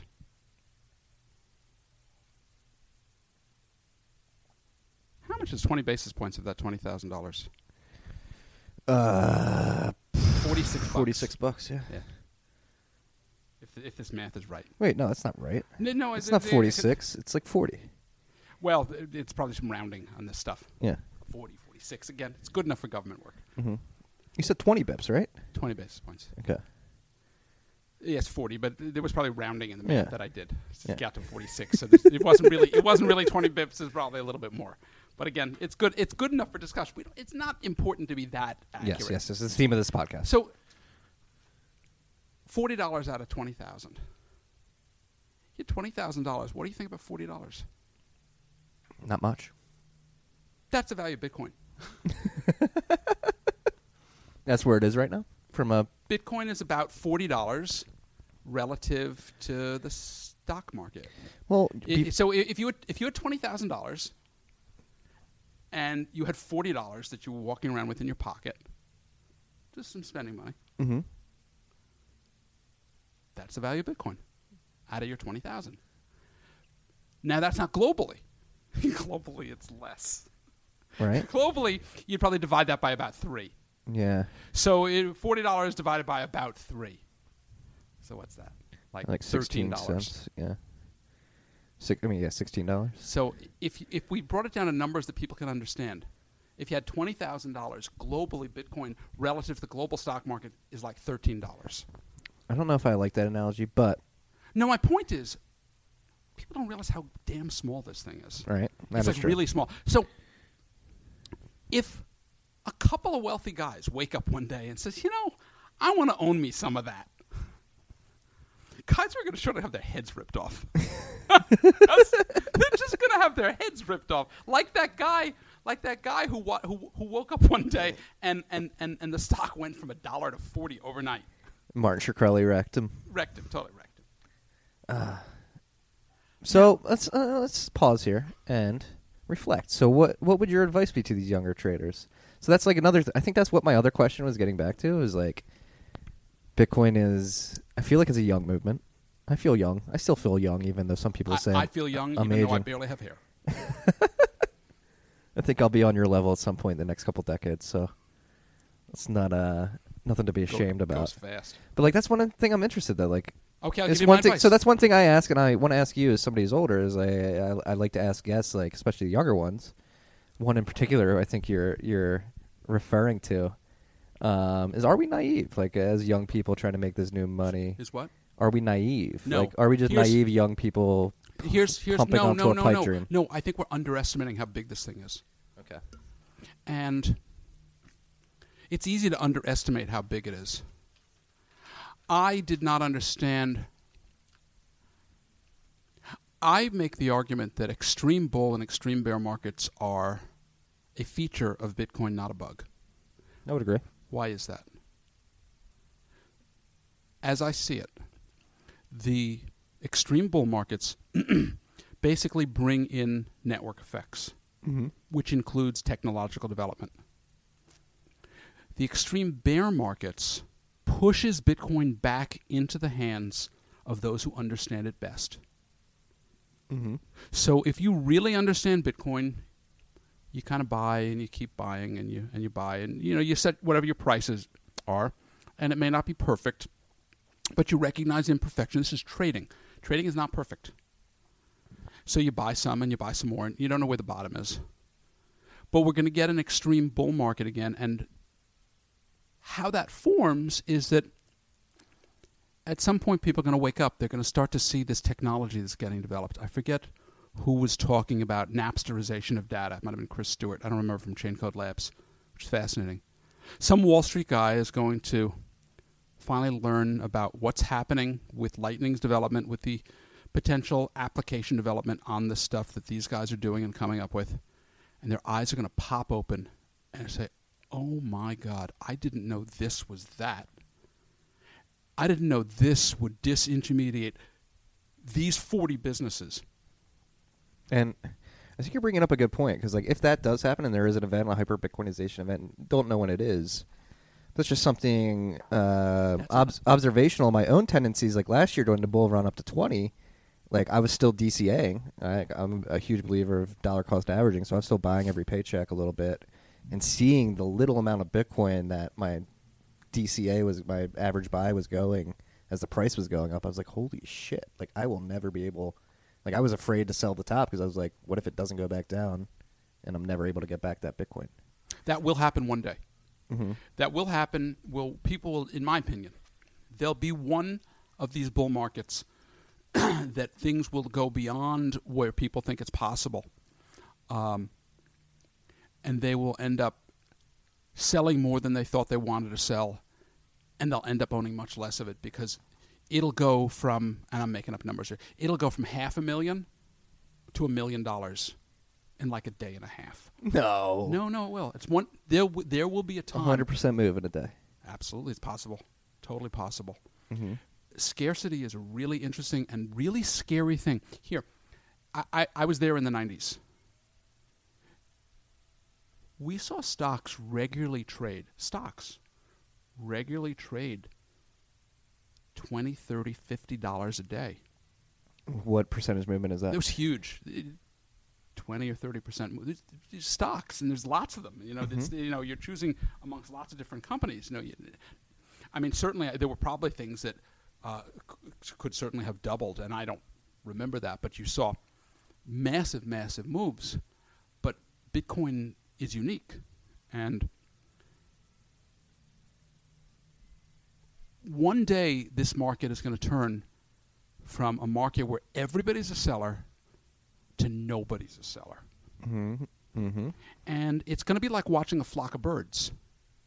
And one day the birds are flying one direction, and 2 minutes later they're flying another direction, and you're not going to know why the hell that was. And that's what these markets are going to be like. Mm-hmm. And there are people out there who are really cute. They think they can predict this. They think they understand this. They think they got it all figured out. They're going to get totally wrecked. They'll either get wrecked because they're short, or they get wrecked because they'll just own much less Bitcoin than they thought was possible. And I'm not saying it happens down here. It could happen at much higher levels. It's going to happen. I can't tell you when it's going to happen, but I know it's absolutely going to happen. Mm-hmm. I've seen it happen. But the difference between Bitcoin and stocks is that they ain't making no more of it. Right? What do they always tell you about real estate? Son, you should buy yourself some real estate. How come? Because they're not making any more of it. Not in San Francisco, at least. Huh? A place that's probably only true is San Francisco, but No, but seriously. So I think of Bitcoin, it's better than buying Manhattan when John Jacob Astor bought it. I think Dan said when they bought it from the Indians for $24, which is why I love Dan Hill. I think, didn't he say that? I don't remember. Somebody said that. Somebody said it. And I thought, gee, that's much better than what I said. I really like that better. And it's really true. You think it's a bigger opportunity than Manhattan? Oh, it's such a huge opportunity. It's so understated as the size of the opportunity. Dan used a number of $1 quadrillion. And that really means, how you have to think about that, it's a giant repricing event. So you're repricing the world in Bitcoin. I actually believe you'll destroy all debt in the process. And we can go over that. Oh, we're going to go over in this. a little bit. Yeah, well, I think you destroy all debt. It's voluntary destruction. And it becomes what I call a Bitcoin-based jubilee, because the debt sellers will drive the price down, and ultimately borrowers will buy their way out of debt really, really, really cheap. No, maybe not everybody will be able to, but it's going to be, to some people, a really, really scary event. Although I argue that depending on where they do it, if you own, if you have a lot of money in debt at some point and you even buy 5 or 10% Bitcoin, then the move becomes so extreme that you get bailed out. You may not totally replace your wealth, but a lot of it will be replaced. One guy said to me, and I know he's worried about himself, but people always when they worry about themselves, they say, but what about these poor people? They're really thinking to themselves, well, what about me? But they don't want to say that because that just sounds so crass. But this guy owns real estate, and he said, what about the poor people? And in reality, if they reprice your building that you own in Bitcoin, you're not any less wealthy. And I said to him as an example, I said, because the Google guys have more money, did that hurt you? I don't know. How did you get hurt by the Google guys having more money? You didn't. They got more money and brought a great technology into the world. Well, no, but I'm just saying, if somebody else gets wealthy, that doesn't mean you lose your wealth. So, if you own things, it's going to get repriced in Bitcoin. Now, it doesn't mean you couldn't have done better had you bought Bitcoin. Of course, you would have done better. But it doesn't mean that you become worse off for it because you didn't, or buy it later. If you were very well-to-do, if you had a lot of money, and you converted to Bitcoin at a later date, that's a different case. Well, what I'm just talking about, somebody who has wealth, Yeah. who converts, they would have more of the... That's a good point. The wealthy have more to lose if hyper-Bitcoinization happens. Not necessarily. No? Well, it depends on what the nature of the wealth is. Okay. So if your wealth if they have cash flow businesses that are productive, that's good to have. Then they'll just end up earning money in Bitcoin. Yes, but... Their business will convert into Bitcoin. But their downside is much larger, or excuse me, how do I want to preface this? But I just had like a lot of light bulbs going off this episode, Richard. The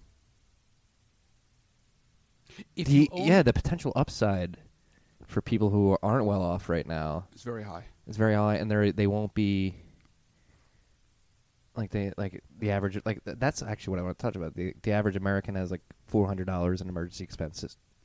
Maybe not even. Maybe not even. Maybe not even. Above 50%. But so those people who don't have that, is it going to be that big of a difference? If Bitcoinization does happen? I think so, because I think that the economy... I actually have a view that we're in the early stages of what I consider an emergent economic paradigm.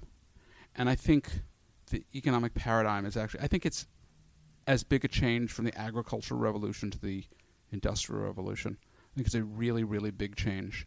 And we've already had some of the information technology revolution, but... Yeah, we're in the information age. Having a new money which pushes us into being low time preference will have certain things necessarily happen. We're likely. Let me put it, likely occur. So I believe that Bitcoin creates an economy which is anti-materialistic, anti-consumerism.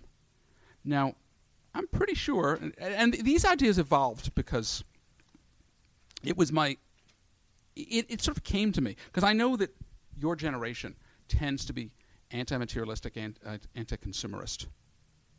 Really? I've heard that. You Not would true? say that? Somebody told me that. Not true? I don't think so. I think everybody's trying to fucking flaunt on each other on Instagram and Okay. To flex here. So we're coming back to flexing. Maybe you were only anti-materialistic when you were in college. yeah. I didn't have a choice. as he got older, he said, that really sucks having nothing. But what I mean by that is, so let's say, which would you prefer? Yeah, that's true. I will actually. Well, okay. Shout out to my millennial brothers and sisters out there. Well, let me ask you a question. The tripe with millennials is we like experiences more than material goods. Well, here's a test. So, would you rather have a bigger home and less opportunity to spend money on other things, or have a smaller home with more opportunity to spend on other things? Where would you rather spend your money? I think you need to preface that differently, not bigger necessarily, but more comfortable. That is my ideal goal, is to buy, the first thing I'm going to buy if Bitcoin ever goes crazy as a house, and I want it to be a comfortable house. I don't want a big like mansion. I want a fireplace, a few bedrooms, a backyard, stuff like that. Maybe I was wrong in that your generation's anti-materialistic. That sounds pretty materialistic. I don't have a problem with materialism, but here's what I think. And you're talking to somebody who lives in a studio apartment with a wife right now. So no, I understand. I think that people will tend to. Here's a better test. So imagine the following situation: if you could put money in the bank and earn, I'm going to pick an extreme number because it makes it easier to think about it this way, and you could earn 25% in the bank year in, year out, and you had $20,000, are you going to be more inclined to put the money in the bank and not spend it, or put the money in the bank and spend it? put it in and spend it, right? You know, you're going to spend it. You're not going to take the 25% that you can earn. Oh, I didn't hear that. No. I mean, spend the money. Are you going to look to get the return on that money, the 25% return that you could get on a relatively risk-free way, or are you going to? I was too busy chewing on beef jerky to catch that caveat. Yes, I would hold the money for the 25%. And I think that would be true of many people, and that's where the anti-materialism comes from. So you'll be money which accretes in value. People, I think, are going to tend to want to see that value go up. We've created an economy where immediate wants and needs are satisfied, and we've created a debt-based economy to do that. And it's easy to create that debt-based economy, and we might end up recreating a debt-based economy even in a Bitcoin world, because people's their ids are so powerful relative to what we want, the pleasure seeking that we seek, but the pain that comes from that debt is so great that it is hard to know. I tend to think that you're not going to have debt in a Bitcoin-based world. I think that lenders are going to be reluctant to lend to low-quality credits because they're not going to get their Bitcoin back. I think businesses are going to tend to prefer equity to debt because in a world with deflating prices, a fixed payment becomes more onerous and significantly more onerous. Mm-hmm. And I think that in time, go ahead. No, I was pointing. In time, the value of global production will go into Bitcoin, and as a result of that, it will go up in value because you have a relatively fixed supply of money. And so some people might call that productivity, but increased global production. See, this is what I think is going to end up happening with Bitcoin. There's an idea that I have, and I have no way of getting this done myself, so I'm just happy to share this idea. So let's do a thought experiment. Here's the thought experiment I have.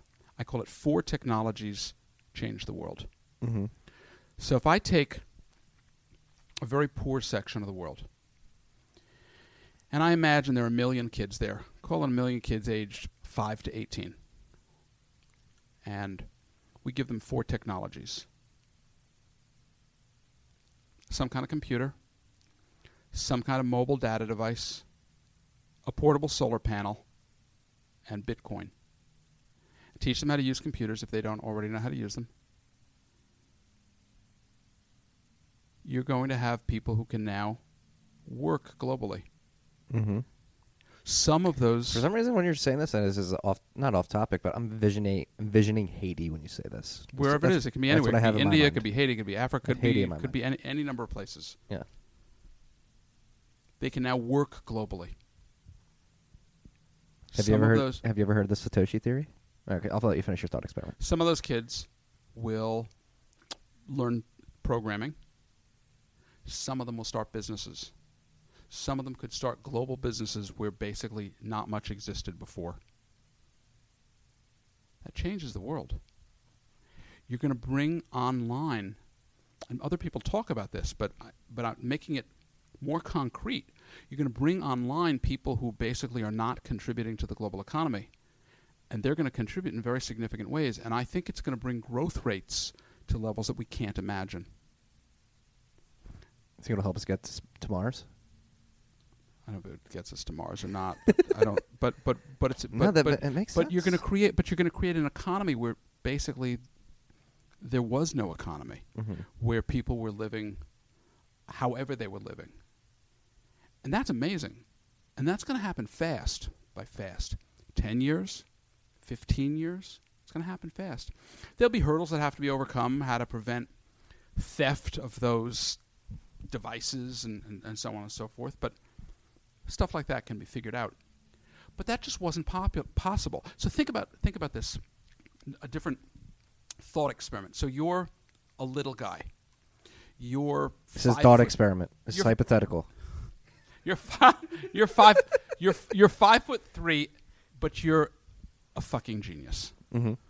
Still a thought experiment. Yeah. You're 5'3". God damn it, Richard. 5'3", and you were just unbelievably brilliant, and you were like one of the smartest guys in the world. Mm-hmm.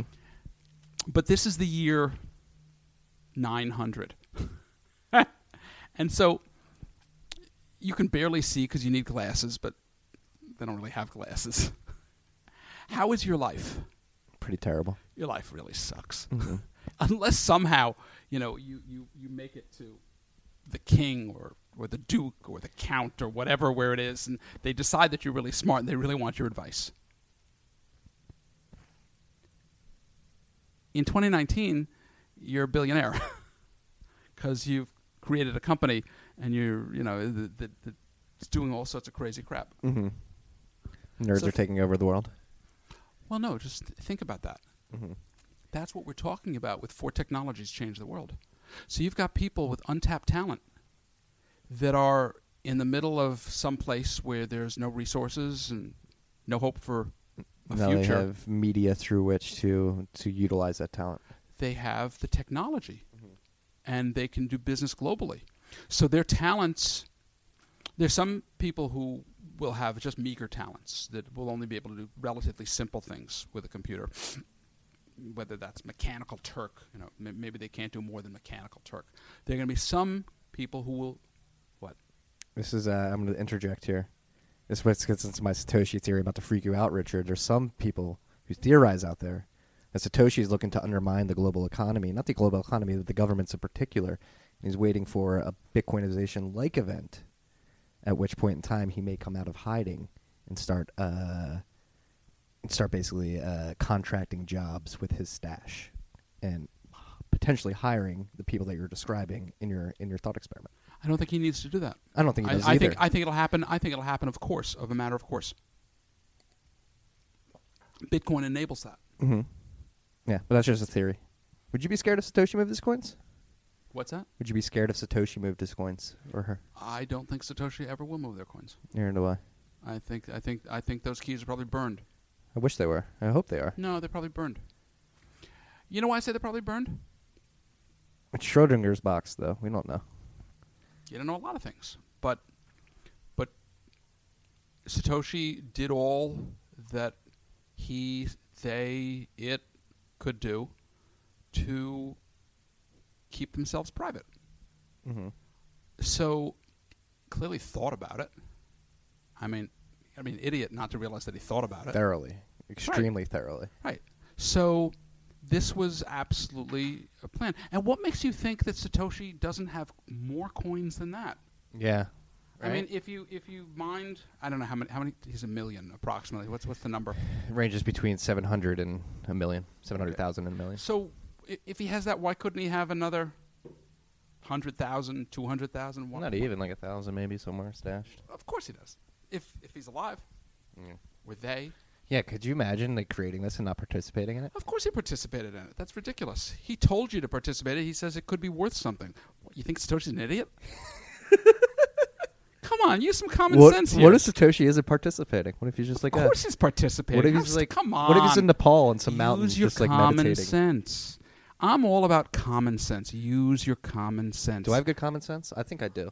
I don't know. I'm I hope so. I'm a If you street smart. tell me Satoshi didn't take some coins out of it, then you don't have any common This sense. is a provocative podcast. I got to ask these questions, Richard. This is the job of an interviewer. I don't know you that well. I feel like I know you, Richard. That insulted me. I feel like we know each other a little well. I actually feel that way too, because well, you don't know me, but I know you because I listen. You come into my ear like that sounds awful. 3 times a week. Richard, actually, oh my God, you gotta cut this out. this just took a turn for the worse. Oh my God. I get what you're saying, though. The execution of that line. I'm Yeah. not coming in Richard's ear 3 times a week. Oh, poor me. This is getting published. Richard's glasses are fogging from laughing so hard right now. Oh, brother. No, but I feel like I know you. I feel like I know you. Not Clearly- that intimately. I feel like I know you. Clearly you must. I'm not going to be able to show my face anywhere. Luckily, this is audio recording. I've already been on a podcast. I've already been on YouTube. Oh, good God! I'm gonna have to wear JW Weatherman's mask. You gotta wear a Wookiee mask I'm around gonna have everywhere. to wear a Wookiee mask. I love JW, by the way. I'm gonna have to wear a Wookiee mask. JW, by the way, I have our episode that I haven't published yet. I'm gonna drop that at some point. I'm a huge fan of JW. He is. I go back and forth. I No, think he's given out some bad advice in the past, particularly with key management. Everybody makes some mistakes. Yeah, I should Everybody makes mistakes. tap my shoulder. I'm probably giving out bad advice. Too. No, everybody makes some mistakes, and okay, I happen to really like him, and I do too. I happen to be Every of the conversation I've had with him has been incredible. View, I happen to be of the view that you judge people in their totality, and people like to be very nitpicking, and the real question is, are people smart, and do they help you learn and understand things? And he's helped me learn and understand a lot of things. I would agree. And so I really like him for it. And I think his idea. So, for instance, the whole concept of what he calls, the power dynamic, the whole idea that there will be a time in the future. We were talking about before about you being able to go through a really bad area and retain the value of your Bitcoin. And you got guys like Casa Hodl who are trying to create a multi-sig wallet where they're basically trying to change the power dynamic so that if somebody attacks you, that you can create a situation where you can protect your value. Mm-hmm. And so this is going to change in time. And what people think... Now, I have an example for this. I was looking it up, and someone, I'm sure, will correct me. So I can feel better and that I'll be corrected. But I'll come back to that in a second. There's never been a time in human history when somebody could protect what was theirs and not have it taken from them. If you think about it, there's just never been a time like that. If you were... Other than thoughts, right? Here's the thing. If you have something and I want it, I can kill you and take it. So I'm not talking about me personally. Because Yes. we said killing's bad. Yes, we're not coming or killing. Right. Yeah. Easy with the coming. Easy come, easy go. But seriously, if you had a business, if you had property, if you had gold, it could be taken from you. And they could kill you and still profit by it. Bitcoin is the first time that you can have something and you can protect it, defend it, and not have it taken from you. That's why I said it's like thoughts. Like the fact that the words are technically thoughts at the end of the day. But at a certain point, once they realize that they can't benefit by it, they won't even try. Now, that sounds crazy to people. Say, well, of course they'll try. Here's a story that I remember, but I don't remember if I remember it accurately. And I really tried researching It's probably it. likely that you don't remember it accurately. More than likely, I don't remember it accurately. Yes. This is what I remember. I'm going to tell you what I remember, and I count on somebody in this audience telling me that I'm wrong. Sometime in the 80s, BMWs in New York were broken into constantly because people were trying to steal the radio. The radio at the time, I think, was a Blaupunkt radio. Was it like just unique on the market? Nobody else? No, No, they other were car? really expensive radios. People really wanted to resell the radios. Mm-hmm. And I believe, and this is where I'm not completely sure, I believe Blaupunkt made them so they're one-to-one correspondence with the car. So that a thief could steal the radio but couldn't resell it because it wasn't usable in any other car. Mm-hmm. So relatively soon after this happened, they just stopped doing it. They were breaking windows regularly. They were breaking car windows to steal the radio regularly.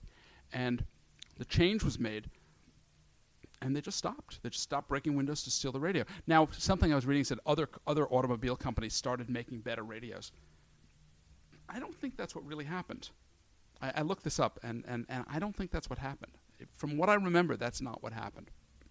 That they made a change in it. It's really hard. People have a really hard time, and this comes back to Bitcoin. People have a really hard time imagining a world that's different from the world they're living in. Mm-hmm. And so how pronounced is that in a world and a time in which we live where things are growing exponentially? People have a hard time imagining a world that's different from the world they're living in. They've always had that problem. They still have the problem. But how pronounced is it today? Very pronounced. Like Bitcoin's at $3,600. It should be at 400,000. It's very pronounced. Right? It's very pronounced. Yeah. No, people are stupid. People can't imagine a world. Are we stupid or are we animals where we literally, like, our chemistry can't react to it? People think they're different. They're not that different. No. History rhymes. Right? In the 70s, did you ever hear of Alvin Toffler? Not confidently. Alvin Toffler wrote a book called Future Shock. Ever hear that book? I've heard of Future Shock, yes. I never read the book. I'm a lazy reader. I am too. But this was very popular in the 70s. There were a lot of things in the 70s. People were worried about what the future was going to look like. People were very negative, very scared of what was going to happen. And the world's changed dramatically from the 70s. And I go back to what I was saying before about why I'm so bullish on Bitcoin and Lightning, because they're exponential technologies. And I've seen these changes happen, so I'll take you through quickly. From the PCs to the changes in the internet to various speeds in the internet, to the social media explosion that we've seen. This is an iPhone. This is an iPhone 8 that I'm holding. Mm-hmm. Another flex. What's that? He's flexing again. When was iPhone invented? 10 years ago. 2007. That's what I was going to say too. 12 years ago. People think it's old technology. Right? People think this is old. How fucking stupid is that? I'm still rocking a 7. This is ancient. No, that's not. No, I'm not saying that the 8 is old. They think iPhones generally are old. They're not. It's 10 years old. They think it's old. They don't understand the change that's happening in their own lives. They don't see it. And that's not just your generation. It's my generation, too. Well, that's getting back to the point I was trying to make. Like, it's the chemistry of our... So that's another theme I'd like to touch on in this podcast. It's like, as animals, literally as part of nature, like our chemistry, our biology, the way our chemicals in our body react, literally we have no precedent in our DNA to react to the pace of change that we're experiencing today. We could go back 5,000 years and we'd just be the same people. Right? We'd be no freaking different. But we've never experienced this amount of change. And how does that change us? Like, and that's one thing or does it? Bitcoin changes us. That's a very, very big quote on this podcast. You don't change Bitcoin. Bitcoin changes you. And it's true. But it's hard. We live day to day as human beings. I love the Bill Gates quote because I think it's pretty right. And I'm going to probably not get it exactly right, but something to the effect that less change happens in 2 years than you think and more change happens in 10 years than you think. And I think we're very close to an inflection point in Bitcoin. Somewhere in the next 1 to 3 years, it will become very obvious about what's being developed right now with Lightning, with wallets, with a lot of these guys. You have some of the fucking smartest people in the world working on this stuff. And they're working on it because they love it. Mm-hmm. Bitcoin is fascinating because people love it. I'm and I fall for this kind of stuff. That's why we're sitting here on this couch right now. I love Bitcoin. I really do. I love Bitcoin. I think it's fascinating. I think Bitcoin will save the world. I'm probably one of the craziest people you know in Bitcoin. I'm really crazy. Easily. I am. No, I'm hugely. Go ahead. So let's segue this. Like, why were you so how pessimistic of the world were you before Bitcoin, and how, like, is it literally a 180?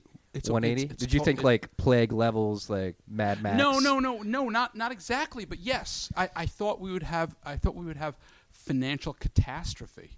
Mm-hmm. I mean, as close to wanting to be a prepper as could be a prepper, except just really too lazy to be a prepper.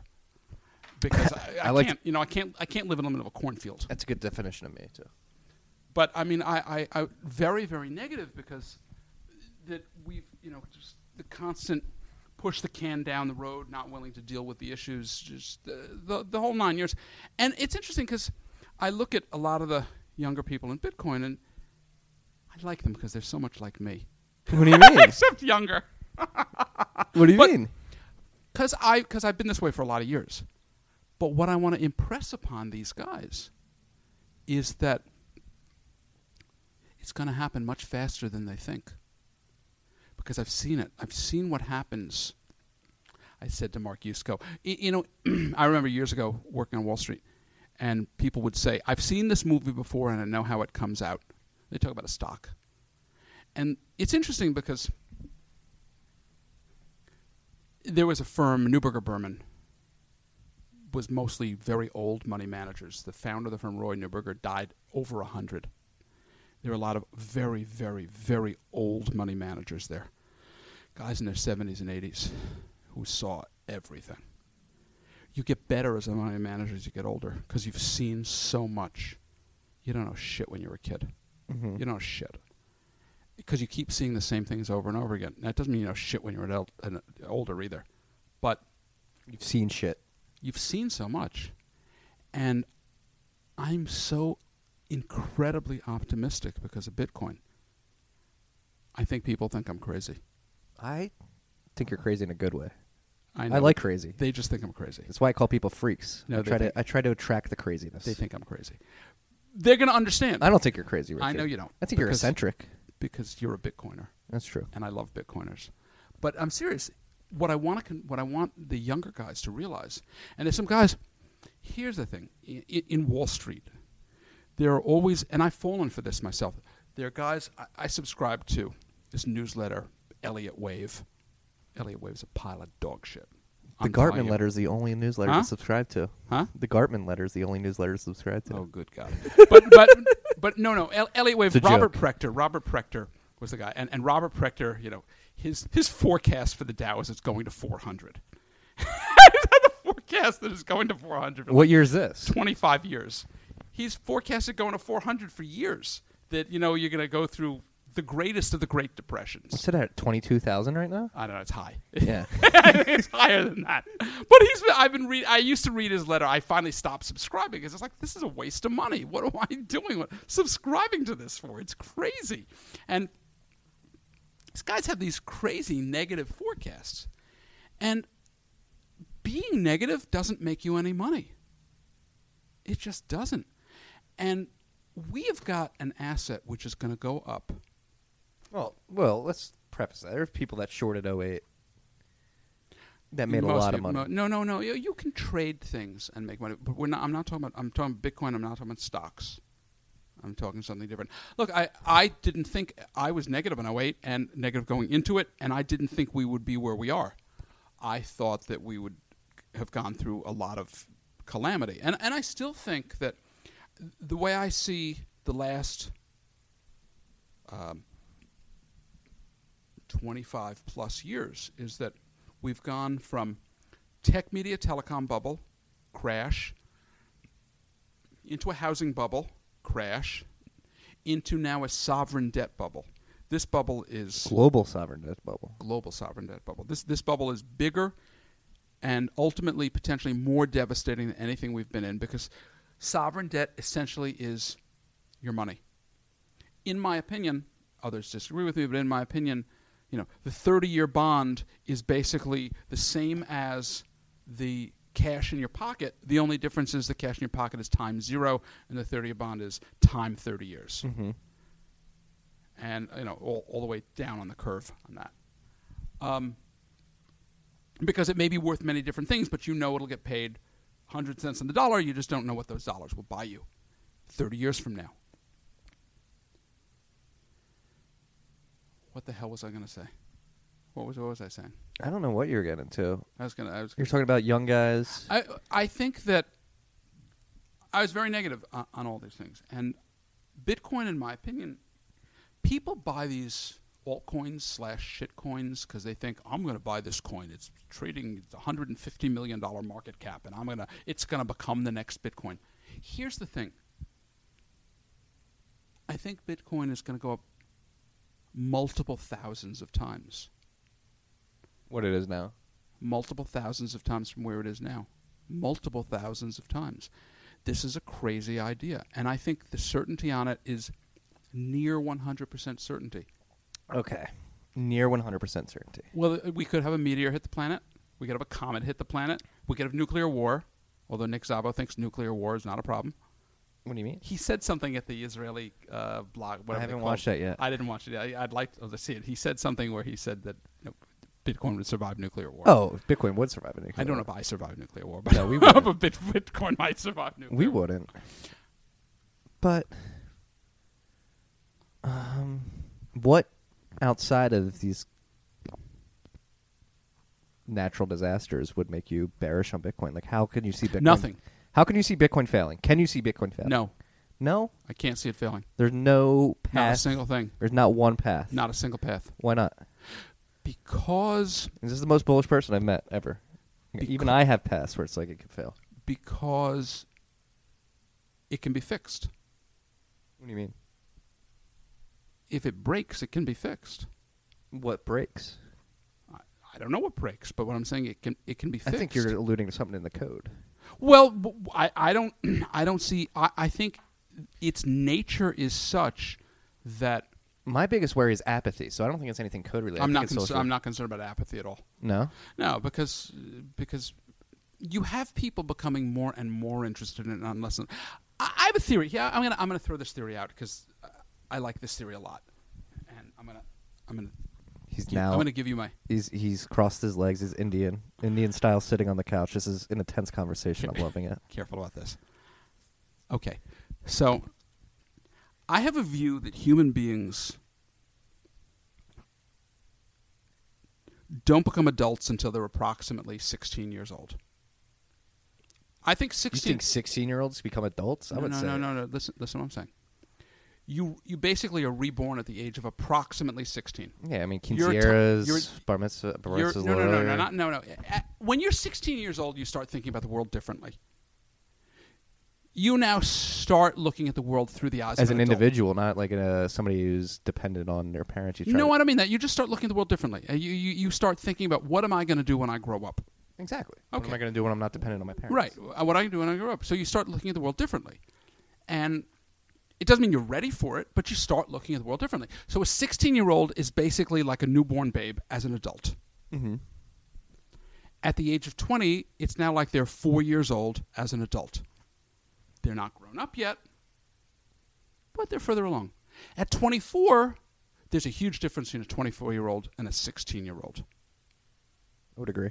By the time they're 32, they're pretty much an adult. Mm-hmm. Let me give you the mental picture that I kind of see with this, and you'll see what I'm saying. There's a movie, Saving Private Ryan. Great movie. The Tom Hanks character is about 29 or 30 years old, maybe 32. He's a captain. The kids who are under him, soldiers, are 18, 19, 20. The sergeant's probably 20 to 23. How do they look at him? On a different level? They think of him like he's their dad. Mm-hmm. They're, they look up to him. He's an adult. They know they're not. Mm-hmm. 16-year-old kids are not adults. They're kids. Yeah. But they're starting to become adults. Bitcoin is like that 16-year-old. Bitcoin became an adult around the time of SegWit. pre-SegWit, not exactly, but pre-SegWit, That makes sense. pre-UASF. A lot of like pre-pubescent and pubescent battles that needed to be hashed out. Like how Pre-SegWit, we didn't really know, and I'm into Bitcoin post-SegWit. Pre-SegWit, we didn't really know how Bitcoin was going to scale. Mm-hmm.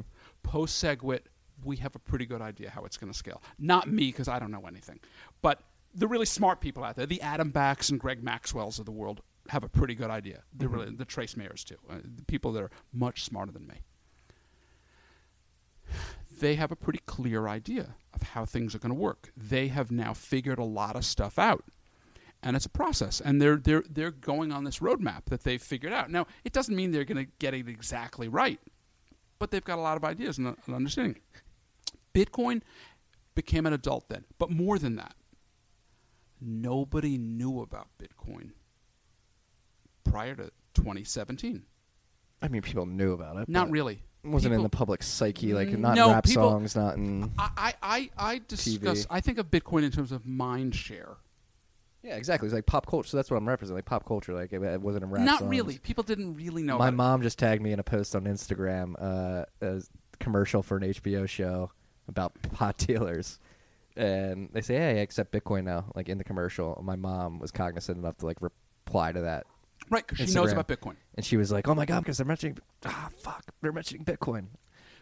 But she wouldn't have in 2013, even though the price in 2013 was $1,100. They didn't know in 2013.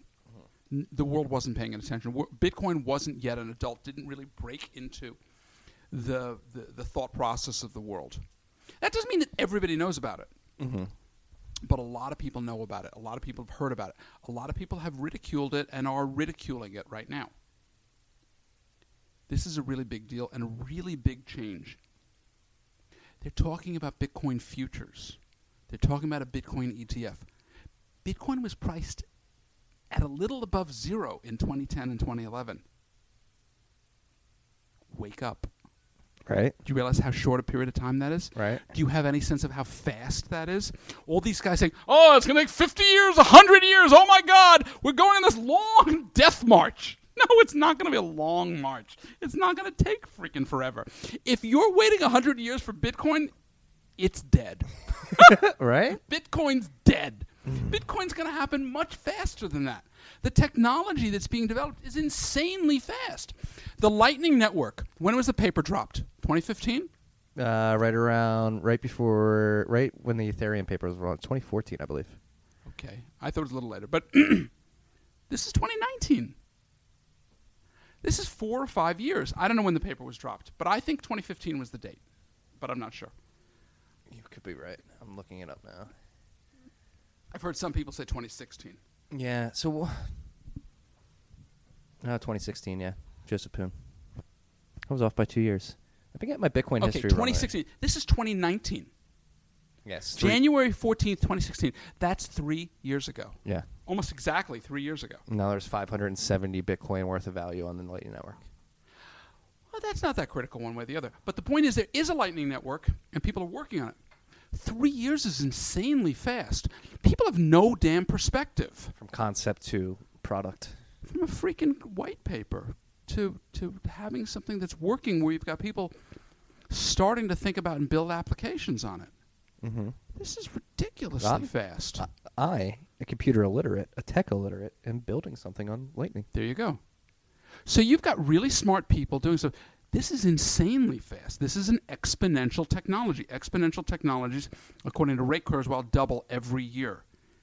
I'll give you a prediction here. 5 years from now, we're going to have a huge number of Lightning wallets and nodes out there. I don't know what the number is, but it's going to be like measured in the hundreds of millions, maybe 100 million, maybe more. It's going to be everywhere. When people figure this out, Bitcoin is going to be a lot more expensive.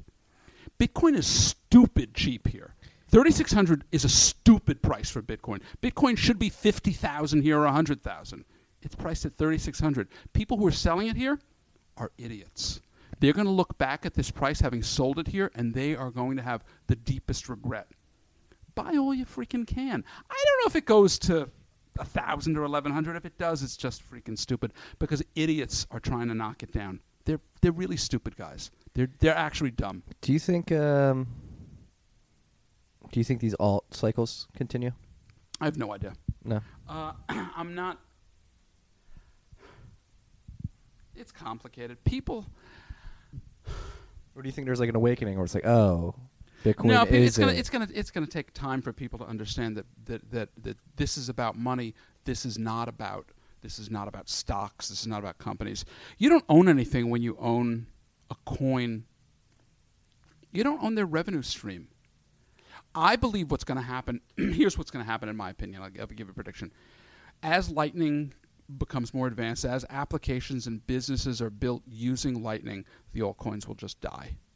Mm-hmm. They'll just die. People won't want to own them. The investment will be in the investment in new businesses utilizing Lightning and the scaling technologies, the liquids. They're going to have more scaling technologies. Smart guys are going to pour money into infrastructure and businesses on these scaling layers. In the next bull market, don't know when it starts. I think it starts sooner rather than later, but I don't know when. Delphi Digital is calling an April bottom. I have no idea when the bottom is. I think all these attempts at calling the bottoms is fundamentally dumb. Personally, I think we're probably there. We could go lower. I keep wanting to buy, but I'm waiting because I don't want to blow capital. If we're going to go to 2,000, I don't want to buy. Richard, you're contradicting yourself. No. I you have to know who you're in bed with, and I'm in bed with a lot of stupid people. There are a lot of stupid people who don't know what the hell they're trading, who don't know what the hell they're doing. I really believe I know what I'm doing. You have to know who the other holders are, and I'm in bed with a lot of freaking stupid people. I am. I own Bitcoin. What if those other stupid people you're in bed with have the same exact thought, and that is their rationalization? They don't know what they're talking about. The guys who are selling Bitcoin here have no idea what they're talking about, have no idea what they're doing. The guys who are advocating shorting Bitcoin here are morons. I'm very negative on these guys. There's something really wrong with these guys. The guys who are advocating selling Bitcoin and hammering for lower prices are imbeciles. Mm-hmm. They're really stupid guys. They don't understand what's happening with the technology. They don't understand how these things have worked in the last 30 years with the advance of these technologies. We're going to have better and simpler UX. How do I know this? I don't know. Because we've had it time. Because look at your Mac computer. Do you use a Mac? Looking at it. Okay. How easy is this thing to use? Pretty easy. Do you know how hard my PC was to use? No. It was really hard. You had to download code. And it had 64K of RAM and 360K of floppy drives. It was absurdly hard to use. But you use it nonetheless. It sucked. Stuff changes, and it changes much faster than you think it's going to change. And people, they don't have perspective. I have a lot of perspective because I'm a really old guy with gray hairs. Well, that's why I wanted to bring you on, Richard, because I think I was trying to think about this during the last pee break, but I think you are the oldest guest on Tales from the Crypt, so here's to that. And I am somebody who seeks out wisdom, and I do think that the wisdom of an older generation is somewhat thrown to the wayside by kids my age. I know my generation thinks I'm nuts, but I don't care because wisdom's about experience, not about what other people perceive. I tell my kid, actually, I tweeted this. I got to find the tweet that I had, but I tell my kid the most important thing to do is pay attention. Just pay attention. There's so much in life you can learn simply by paying attention. And she's 21. And she's very smart. She does pay attention. She's very smart.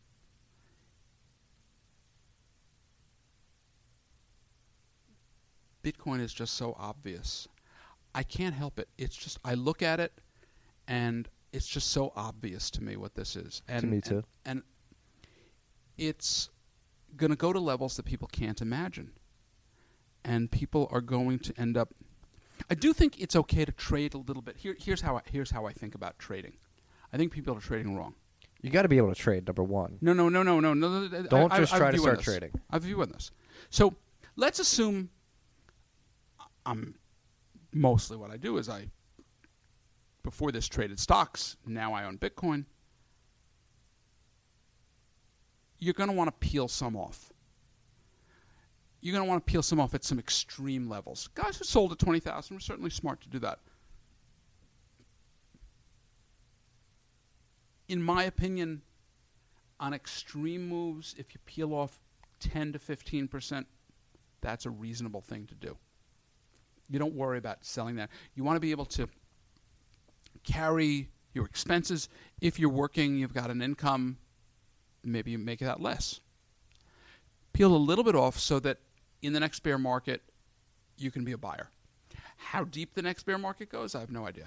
See, that's something I'm worried about. Like, I think about that often, but I don't think I'd have the patience and mental fortitude to not spend that money on the sideline. You don't have to spend it. You don't have to, but I would want to. No, you wouldn't. No? No. You can hold on to it and look to buy more. You're gonna have to pay taxes on it. Yeah, that's another thing I'm worried about. That's why. Oh, by the way, that's why I think the market crashed as hard as it did, and I don't think people really understand this. I've thought about this a lot, actually. All right, jump into it.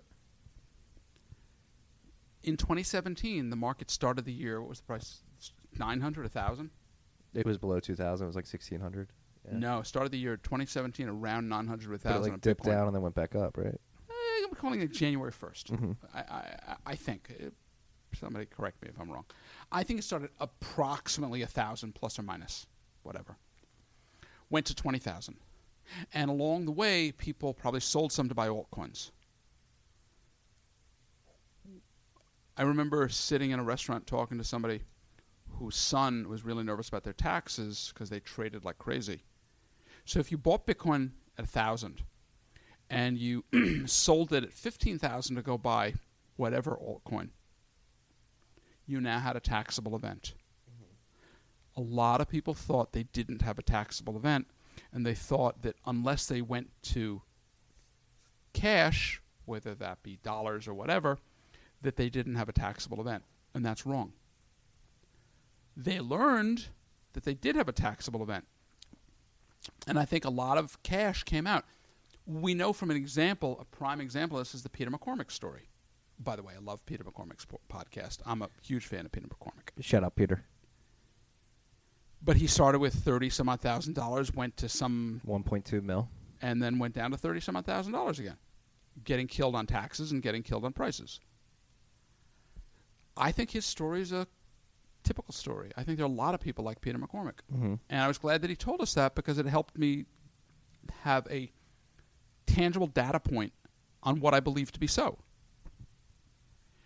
So I think the crash from 6 to 3,000 was probably, although they're not necessarily, maybe miners closing down, having to liquidate some of their Bitcoin. It's funny, we crashed from 6,000 to 3,000. This is like November, right? Yeah, something like that. It crashed from 6,000 to 3,000, and it looked like a forced liquidation. Kind of that's what capitulation is, forced liquidation. In the stock market, capitulation is the margin clerk tells you, you got to sell. Actually, they don't tell you got to sell. What they do is they tell you, you got to put up more cash or we're selling you out. Margin clerks are very sloppy sellers. They don't actually care what price they get because it's not their money. And they don't they don't care. Yeah. Didn't you work on Wall Street for a little while? Chicago Board of Trade, so I'm trying to think of how much do margin clerks care if they sell you out? Not at all. They don't care. Especially if you're trading futures. They don't care. No. They sell you out. They don't have the ability to care. I mean, they get don't called, care. You're done. They don't care, you're done. So if this looked like classic liquidation, for whatever reason, people had to sell, so they sold. They sold the crap out of it. They looked at this market and they said, "Oh, that doesn't look like capitulation to me." What are you talking about? What do you think capitulation looks like? Right? That's kind of what capitulation looks like. The market puked by 50% in like 3 days. What do you think capitulation looks like? Richard, we're looking for final capitulation. Final capitulation. What is the final capitulation? This is also a little bit of nonsense. I looked at some numbers the other day, and I don't know if this is right. Somebody please check me on this. TradingView, by the way, I think you're mostly looking at Coinbase when you're looking at TradingView, but although not necessarily. I don't know how they get their numbers, but Bitcoin averages looks like they have different numbers. And when I look at the secondary low, the volume was actually lower in Bitcoin averages than it was on TradingView. Somebody had posted something that looked like the spikes were really huge. So we may be working on data. There are people may be looking at this stuff, looking at data that may be wrong. Mm-hmm. Nobody's questioning the data. They're just taking it at face value. Right? I don't know if it's right or if it's wrong. But people aren't looking at the data. If you're going to rely on data for your decision, you better damn well be sure the data's right. Right. If you're making a decision on it, don't you want to know if it's right?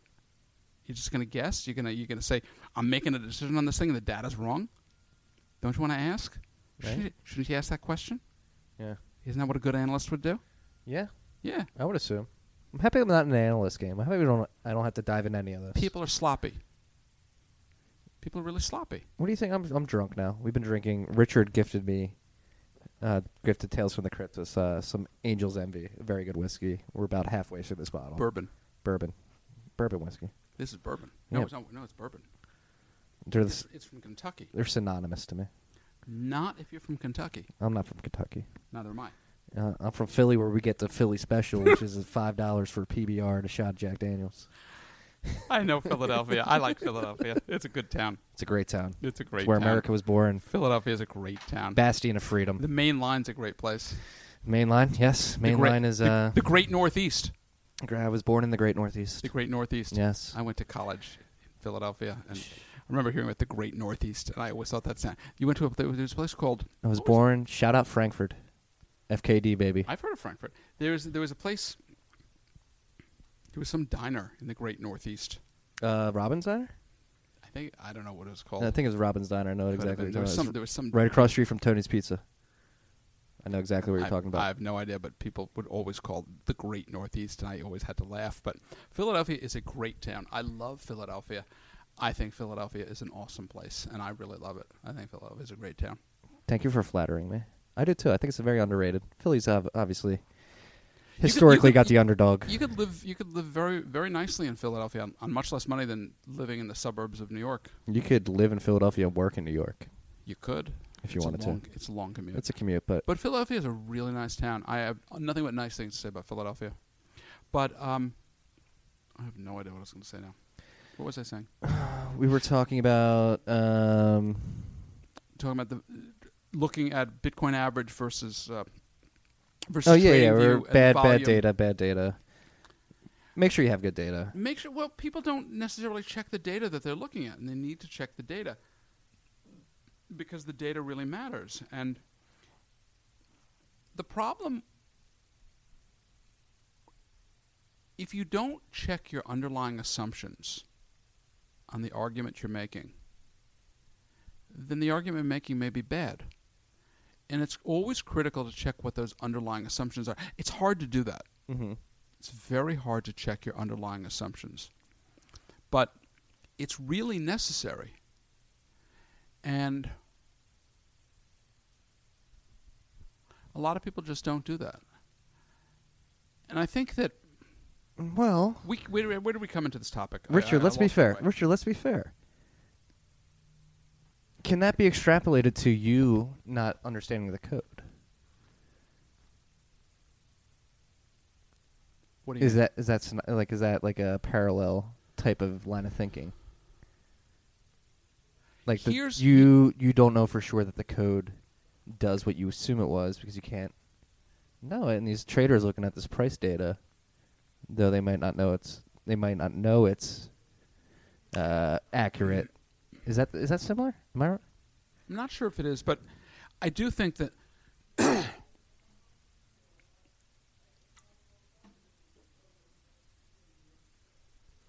first time I've ever seen Richard speechless. No, I'm just thinking.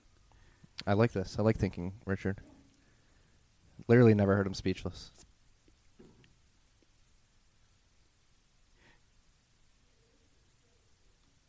What's happening with the code is I may not be able to understand it or read it, but there are other people who are looking at it and trying to pick it apart and trying to understand it and read it.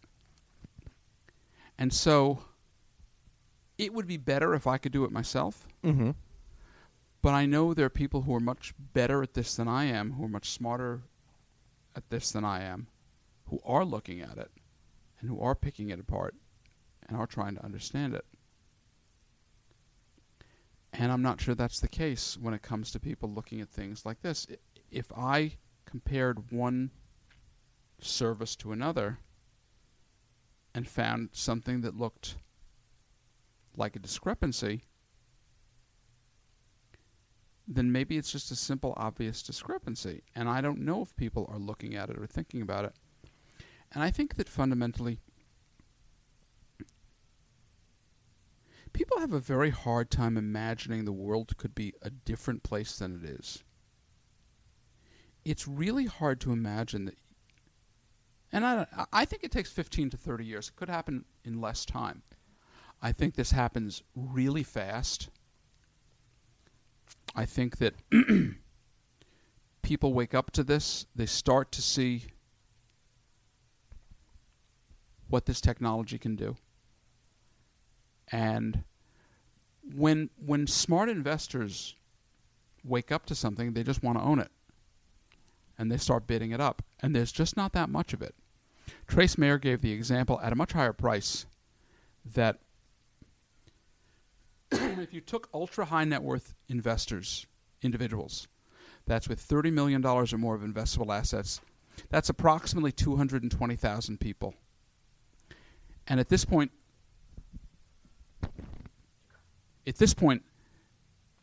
that's about 50 basis points to buy up all the available Bitcoin. He estimated 10 million Bitcoin that could be purchased. You're talking about only owning 44 Bitcoin. At some point, you're going to have a situation where people you didn't expect to buy are going to be buyers. And supply is going to dry up. And sellers are going to turn from sellers to not being sellers, and may even turn to being buyers. And this market's going to change and reverse, and the character of it's going to look different. I think a lot of people have a hard time imagining this changing, and have a hard time. I think the idea that it has to follow a script of a prior bear market is an absurd proposition. Yeah, and I think especially like the proposition that future bear markets are going to be prolonged is stupid too. That doesn't make any sense to me. If you look at the stock market over the last 100+ years, market after market looks different. Different things happen. They say, oh, well, it's not the same, but it rhymes. Sometimes it does, sometimes it doesn't. You've got to be really careful about trying to make predictions. I've done this. This has been a mistake I've made myself. I have looked at markets, and I've made certain assumptions, and I thought things were going to work out a certain way, and they didn't work out that way. And I thought I was very erudite and very, looking at this has got to happen this way for these reasons. And look, I could be making the same mistake about Bitcoin. But the interesting thing is that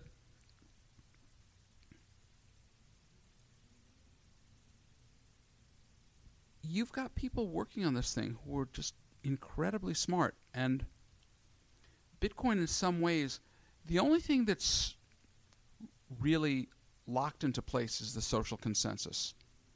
So we have a social consensus about Bitcoin. I wouldn't even say it's locked into place yet. It's pretty locked into place. 21 million cap. Well, what I mean by that is we have certain ideas about Bitcoin. And one guy said to me, who I like, but I didn't like when I heard this, said, we should consider, he was tweeting it, we should consider recycling lost coins. Just call us out. Hasu said this. I think it's a terrible idea, recycling lost coins. It's a terrible idea. Lost private keys should stay lost. I agree. I don't think we should recycle anything. Recycling lost coins is an incredibly stupid idea. You got to be very careful of trying to tamper with the underlying core of what this thing is. This actually is a perfect segue. Like we were talking about before the podcast, when I asked you from the bathroom, like, do you think Bitcoin's inception and subsequent proliferation is a serendipitous event that can be replicated? Serendipity is my word of the week. I like serendipity. There was a restaurant in New York called Serendipity. Did you know that? No. They served things like frozen hot chocolates. It's called Serendipity 3. Frozen hot chocolates. Yeah, Are they hot or cold? Crazy desserts. Are they cold. hot or cold? It was cold. It was frozen hot chocolate. It was cold. They had frozen desserts, and they had all kinds of desserts. It was a restaurant. It was phenomenal, great, very fattening. Gained 10 pounds just walking in the door. All right. Enough about this restaurant serendipity. Do you think Bitcoin was a moment of serendipity that can be repeated? I don't know. You don't know? I don't know. I doubt it, but I don't know. I'm going to be more bullish than you in this one instance. I'm going to say I don't think it can be repeated. I don't think it ever will be. I don't know what you mean by that, so it's hard for me to be more explicit. So do you think lock in your terms So do you more. think something could overtake Bitcoin, another digital currency, at some point in the future with better features? I think Bitcoin is very much under the mentality of something that's not perfect but works. What's the saying I'm thinking of? Less perfect. It's not like when you launch a product you want. Here's the thing about Bitcoin. But let me finish. Go ahead. So, like, given the fact that Bitcoin may not, like, the technology may not be the ideal, may not utilize the ideal sort of, it doesn't have the ideal transaction throughput. The ideal, I think it's very clunky and stuff like that. Despite that, like, even though altcoins may be more fungible, may have faster transactions per second or more transactions per second, I think they're trying to create serendipity where Bitcoin was created in a moment and it's literally like a flash in a pan that cannot be replicated even if there's quote unquote better technology like bolted onto another protocol. The beauty about Bitcoin, in my opinion, is that Andreas Antonopoulos talks about the trilemma. And the problem with the trilemma is that you can have 2 out of 3 things that are really great and the third thing's going to suck. Mm-hmm. The solution to that, from the way I understand it with Bitcoin, is that the solution is on a scaling layer. And so what happens with Bitcoin is Bitcoin can take from things that other people have come up with, ideas and creativity that may not be currently on Bitcoin, and fold it into Bitcoin, whether it be at the protocol level or on a scaling layer level. And this is one of the things that makes me as bullish as I am on Bitcoin, because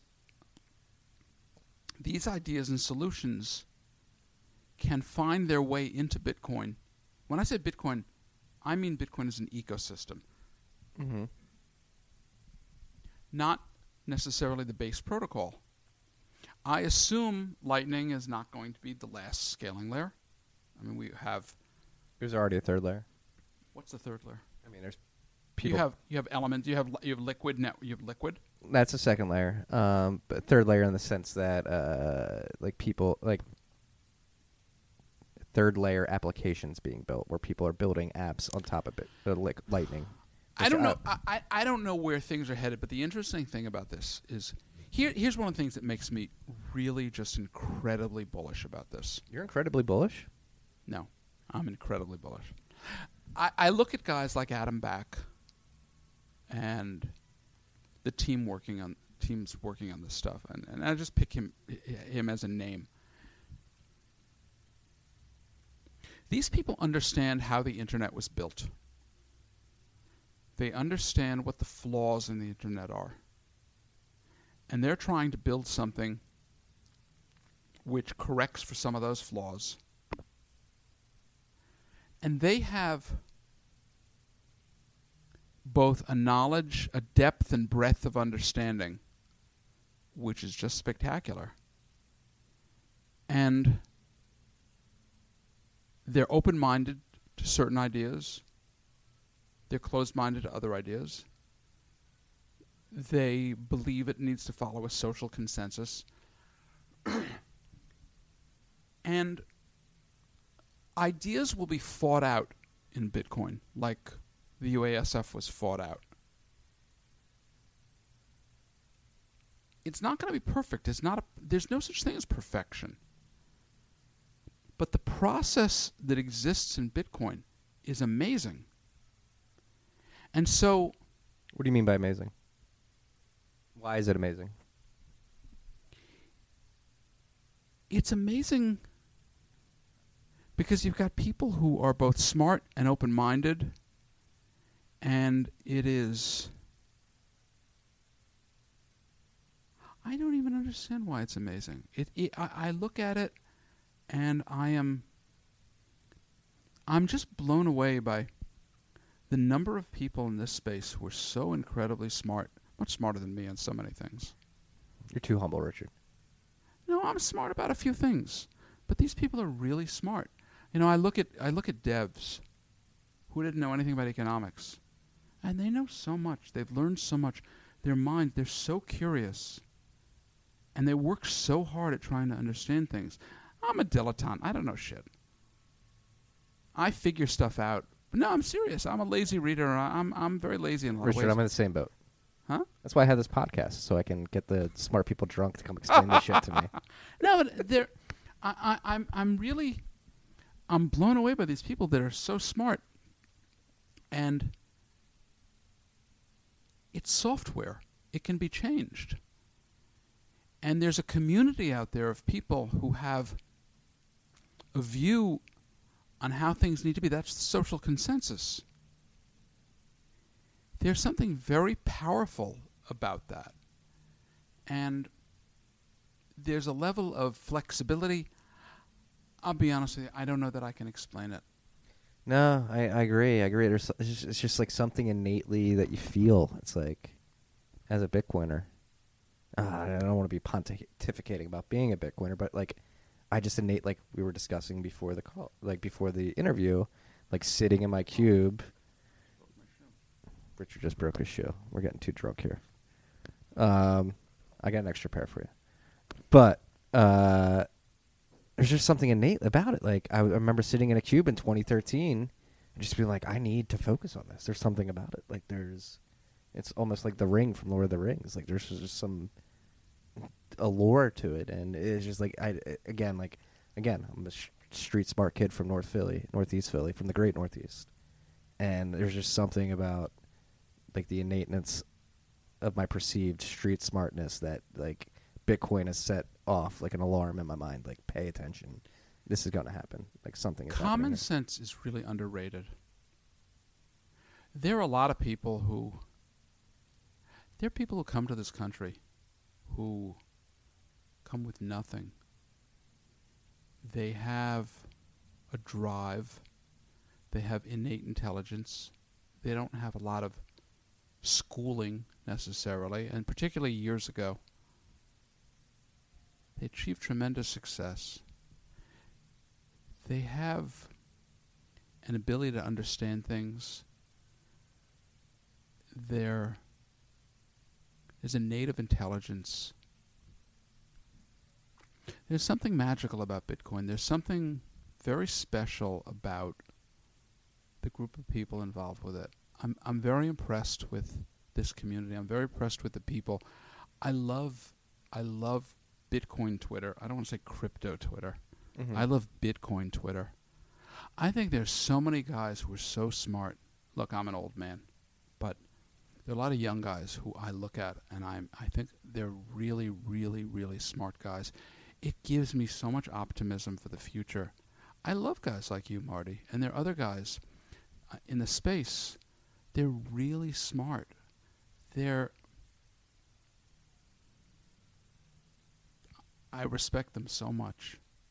There's so many people in this space who are so smart, who have really great understanding. Many people older and younger than me, much smarter than me. And it gives me so much hope for the future. It gives me so much positivity.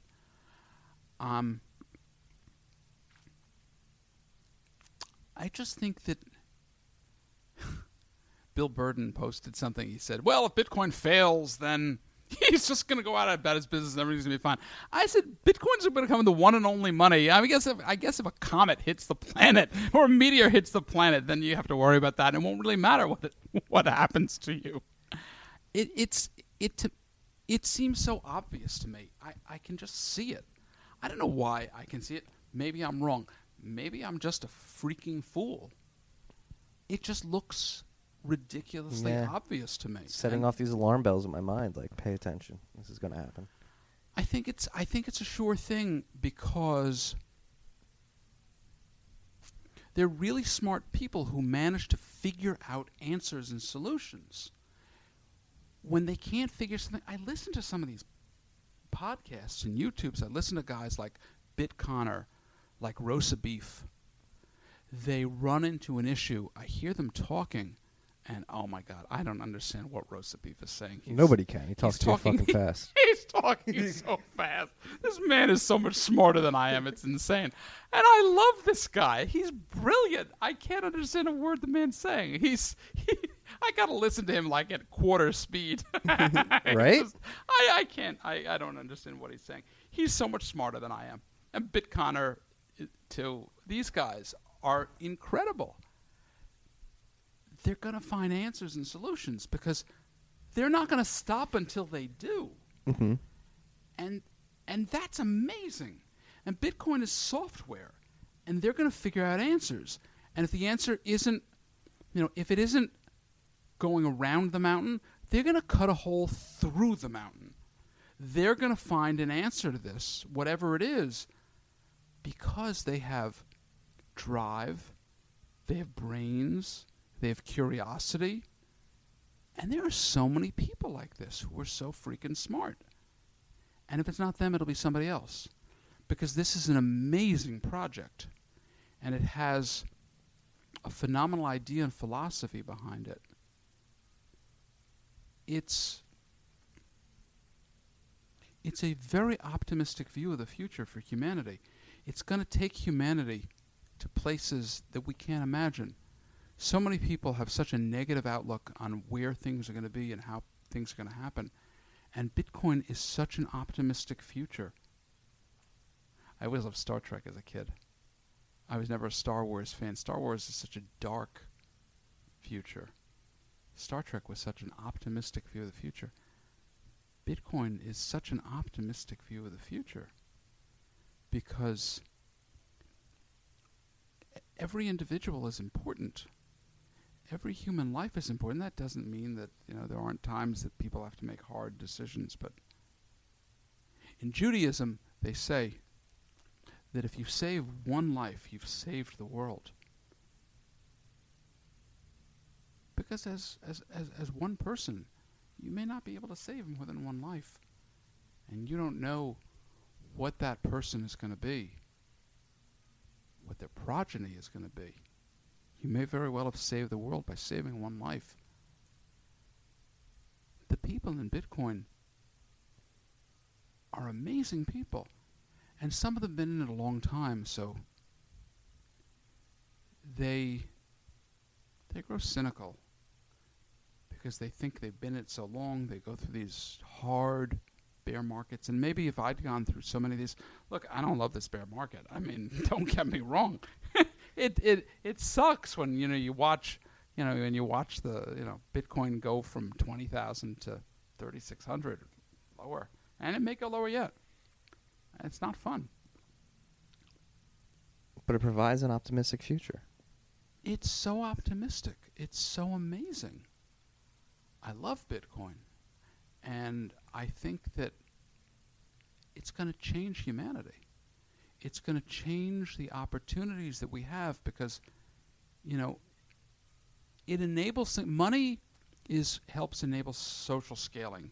Nick Szabo understands that and understood that and tried to convey it to people through the things that he's done, the things that he's written. And Bitcoin, because of what it is going to open up an opportunity for human social scaling. We as a species, we mean nothing as an individual. I can accomplish nothing. You can accomplish nothing as one human being. You can do nothing. You're worthless as a single individual human being. Ouch. But together, and so am I, together as a group, doing things, being able to scale socially, we accomplish so much. The opportunity is limitless. And Bitcoin, money enables social scaling, and Bitcoin, because of what it is, enables money to scale, socially scale, I don't know if I'm using this term the right way, in ways that we could never do before. I believe that the Chinese will ultimately adopt and embrace and be comfortable with Bitcoin, as will the Russians, as will many other people. The Chinese will wake up one day and they will say, my God, what's the big deal about Bitcoin? If people in China buy Bitcoin and hold Bitcoin, but they stay in China and they keep their money here, that's not capital flight. Their money is there because they're there, and they're going to spend their money there. People are going to wake up to things that they hadn't thought of before. They're going to start to understand things. People are going to change the way they see things and change the way they understand things. And it's really amazing. It's really positive. It's a hugely optimistic view for humanity. And it's a really big deal. And it may be the biggest invention of I don't know how many years. It's a really big deal. I would argue millennia. I don't know. But it's a really big deal. And more people will come to understand it, little by little. They'll adopt because of price. People love to make money. It's not like gold. Gold needs the world to come to an end to be successful.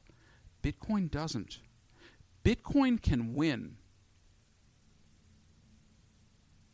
because people, it appeals to human nature. Mm-hmm. People love to make money. People love to get rich. And people will adopt Bitcoin simply because they want to make money. Now, it may be crazy, but that's why they will buy Bitcoin. They will hold Bitcoin. They may sell it because they don't understand it. But the world doesn't have to come to an end for Bitcoin to win.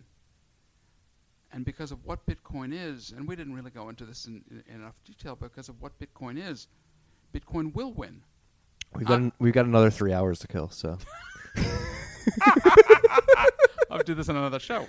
Right. No, but I can go on forever. I know you can. And I think this is actually a great place to end. Bitcoin as optimistic future. I'm very optimistic on Bitcoin. Well, I'm happy you are. As somebody, as a young person, trying to look up to somebody who's experienced some things, I'm happy that you're optimistic. 'Cause I was pessimistic as well. I was a senior in high school. You've heard this story. I was a senior in high school in 2008.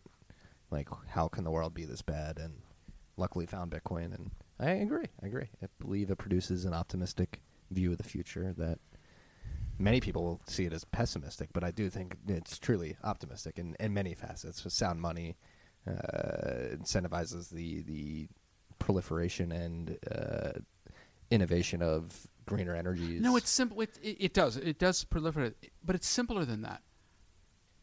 People need to trust their money. Average people don't necessarily want to own stocks because, everybody's celebrating John Bogle and all the great things that John Bogle did. But at the end of the day, stocks are not money. The interesting thing about money is that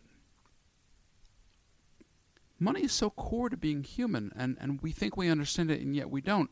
And yet we don't really trust the money that we have. We know that the money that we have is dishonest. And yet we rely on it for everything.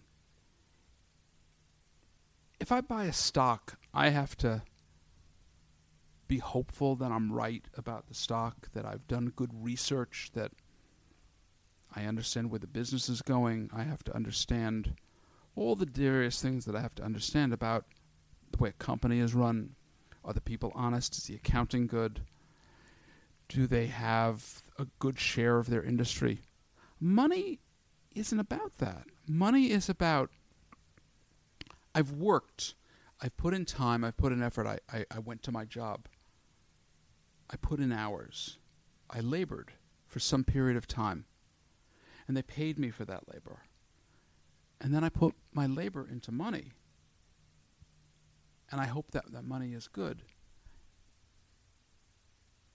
And everybody knows that the money they have isn't good. It's bad. The money they have is going to become worth less. It's going to steal from them every day. It's going to be used by somebody else because their money isn't good. I've put in my time and my effort and my labor, and it's stolen from me. How does that make people feel? That's a terrible thing. You have to have money that doesn't steal from you. You have to have money that retains its value. You shouldn't have to seek out value somewhere else because the money you have isn't any good. And you seek it in poorer answers to it. Stocks are a poor answer to a good money. People would put less money into stocks if they thought their money was any good, or real estate, or art, or whatever. Your money should retain its value. And people understand this and they know this. And Bitcoin is going to win. We're in a very early stage, and a lot of people don't understand this. And they look at it through the lens of equities. And they didn't understand equities that many years ago. Equities became a cult in the 90s with the stock market going up, and people thought they knew a lot about it. People know much less about stocks than they think they know anyway. People know much less about investing than they think they know also. A lot of people think they know a lot of stuff. They know much less than they think they know because they don't test the underlying assumptions. They're arrogant. But in time, Bitcoin is going to be good money, which is going to give you honest money. Honest money. It's going to give you a foundation. You'll invest in other things. In a Bitcoin world, you will invest in other things. You won't just hold money.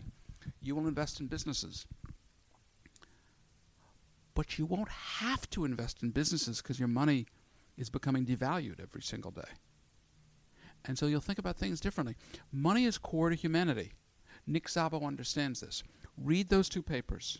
It's critical that you read them and you need to understand them. Because you can't understand Bitcoin. You can't understand what's wrong with things until you understand where we came from and why we're here. And it's not, look, it's not the only thing you have to know. But it's a great starting place. Definitely. Great starting place. And I think this is a great ending place for this episode. I agree. It's been a pleasurable, where are we at now? 2 hours, 45 minutes minus the pee break. It's been fun. I hope you had a good time. I had a great time. Put the mic to your face. I had a great time. This is it's been a long time coming. I think the freaks are going to love this. By the way, episode. I love Marty. Marty is absolutely one of my favorite. I have several favorite pods, and Marty is in there. I love Marty. Marty has great pods. Marty has great guests. I don't know if I'm one of them, but Marty has great guests. You were certainly Marty one of has them. Marty has really smart guests, and I don't know if I'm one of them, but I love Marty. I'm very pleased, and I'm very optimistic. I love Richard. I love this conversation. I thought it was fun. It was fun. It was great. And this is the first of many. As you freaks can tell, Richard is long-winded. He can go on. We can talk about whatever forever. So this is the first of many episodes. By the way, I love Matt Odell. I do too. I really love Matt Odell. I picked him up as a co-host. You got to shout out to Matt Odell. Shout out Matt. I'm a huge fan of Matt Odell. Matt's sleeping in Hong Kong right now. What the hell is he doing in Hong Kong? You'll hear about it, and I'm about to post a whole recap. I'm really bullish on Matt Odell. I love Matt Odell. I think he's great. I've been a Matt Odell hodler for a while. Send him my best. I'm sure he'll hear this and he'll get it. Matt, we're sending our best to you. I love Matt Odell. I'm a huge fan. Do you have a parting note for the freaks? Don't be foolish about Bitcoin. I don't know if we go lower. I really don't know. Nobody knows. Don't listen to guys because you think they sound smart and you think they sound erudite and they tell you this case. Jim Cramer says this. Jim Cramer's really right about this, actually. He's not right about many things, but... Huh? He's not right about many things. Jim Cramer's actually really fucking smart. It took me a long time to figure that. I was always a Jim Cramer fan. I bought a book called The Triumph of the Optimists. Mm-hmm. The really big money, it took me a really long time. I was a bear for years. I'm a natural bear. I love to be bearish. I love to get short. I'm a natural bear. I mean, I was negative on so many things. It kept me from making a lot of money being a bear. Bears sound smart. They're erudite. They sound like, oh, we've got this really good case. We've really thought this out. You know who makes the really big money? The bulls. Big, big, big money, getting rich kind of money, is made in bull markets, not bear markets. You don't get rich in bear markets. You get rich in bull markets. I used to think you got rich in bear markets. That's bullshit. You don't get rich in bear markets. Bear markets will usually rip your guts out. And you usually lose. If you think you've made it, at some point you're going to have a lot of it taken away from you in a bear market because you thought you were smart and you did something and you put on a position and you lost what you had. Bull markets are really what make you big money. In bull markets, you make multiples of your money. I think Bitcoin will go to levels that are unimaginable. We're going to get to 20,000. How long it takes to get there, I don't know. But the cognitive dissonance associated with getting to 20,000 is going to be staggering. Many people who thought Bitcoin was garbage because they were told by Jamie Dimon, Warren Buffett, Nouriel Roubini, whoever it is, that Bitcoin was garbage, Bitcoin was trash, Bitcoin was a bubble, Bitcoin was a scam, Bitcoin was tulips, Bitcoin was whatever. They're going to look at 20,000 and they're going to say to themselves, oh my God, look, Fidelity is selling Bitcoin and New York Stock Exchange through IceBacked is selling Bitcoin and this company and that company and Goldman Sachs is in it with Poloniex. And they say, wait a minute, Bitcoin's at 20,000. Why'd they tell us it was a scam? Oh, Wall Street told it was a fraud so they could buy it cheap and we'd sell our Bitcoin. I get it. I understand. They lied to us again. And then they're going to buy the crap out of it. And Bitcoin's going to go from 20,000 to 100,000 in like a year, or maybe less. Beware, freaks. In some stupid short period of time. I could be off. Maybe it's 15 months. But it's going to go up to numbers that you can't imagine. Because people are going to say, what the hell is wrong with this? Cognitive dissonance is powerful. And we're going to get up there, and that's what's going to happen. That doesn't mean we get it up there to 20,000 and immediately goes to 100. It's not going to do that. It's going to test. It's going to do whatever markets do. It'll sell off. But then it's going to start making its way to 30. And it's going to go up to 100 in relatively short order. Some guy told me, this is what I want to tell you. Some guy told me, do you realize that past the halving at 900 Bitcoin a day, it would take $42 million in a year to support Bitcoin at $130,000? 42 million inflows a day? Is that what you're trying to say? No, $42 million in a year. There's new issuance of Bitcoin. At Bitcoin at $130,000 requires $42 billion. Oh, I think it's a million. $42 billion. Okay. Every year, new issuance of gold is approximately 3,000 metric tons. It's approximately 105 million ounces.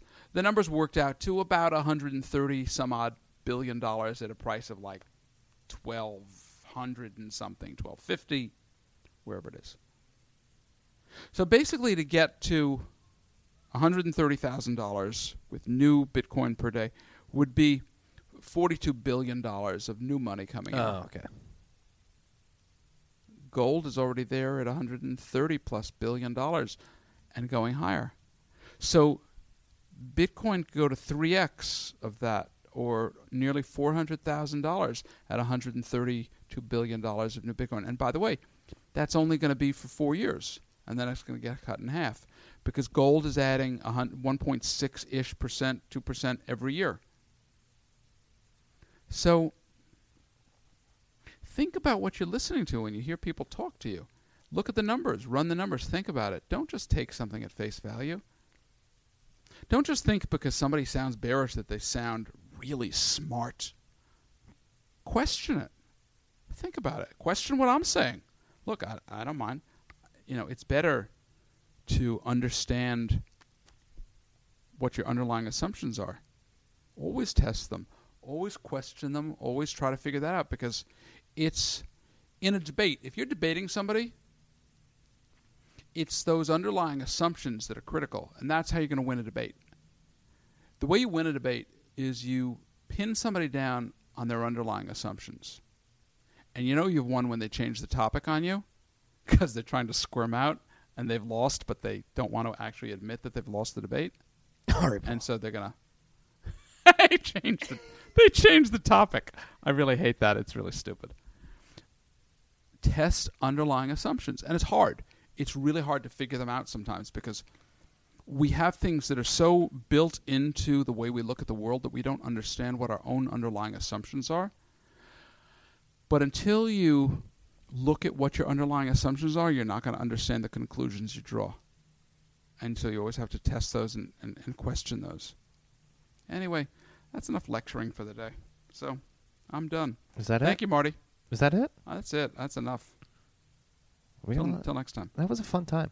It was great. I love you, Marty. I love you too, Richard. It's been a fun You're Fun awesome. 3 hours. This is the longest podcast. You're the oldest guest, longest podcast. We're setting a lot of records here today. I think I spoke for like 2 minutes total out of 3 hours. So you guys are getting a lot of Richard this episode. I am ecstatic for it because Too much Richard. he is one of my favorite Bitcoiners in the world. We actually had to take a picture. We had to take a selfie. My wife wants a selfie. She's a big fan of Bitcoin Tina. We need to do this to send it to her. She wants to know that we met and conversed. Thank you. We had to have proof of conversation via photo. Proof of conversation. Um, That's really cool. I'm so flattered. Do you know some guy flattered me and said they've been hodling for years and they heard me on something and they said, "Oh my God, I've like totally rethought this and like I feel so good about holding Bitcoin now." I was like, "Oh my God, this guy made me feel so happy." Well, you make me feel happy, Richard. Your bullishness, your optimism makes me optimistic.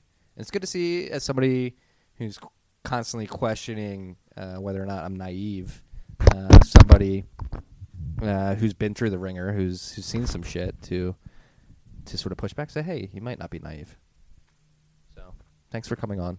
Thank you for having me. Thanks for coming down I love from your pod. the middle of Georgia. Fascinating that you made this drive. I'm flattered, and that's it. That's all we got this week, freaks. We just crushed like half a bottle of Angel's Envy. I'm slurring my words. We're headed to the Bitcoin Magazine SLS Happy Hour. Let's do it. You're coming. I didn't tell you this, but you're coming. I'm coming. All right. We'll see you freaks next week. Peace and love.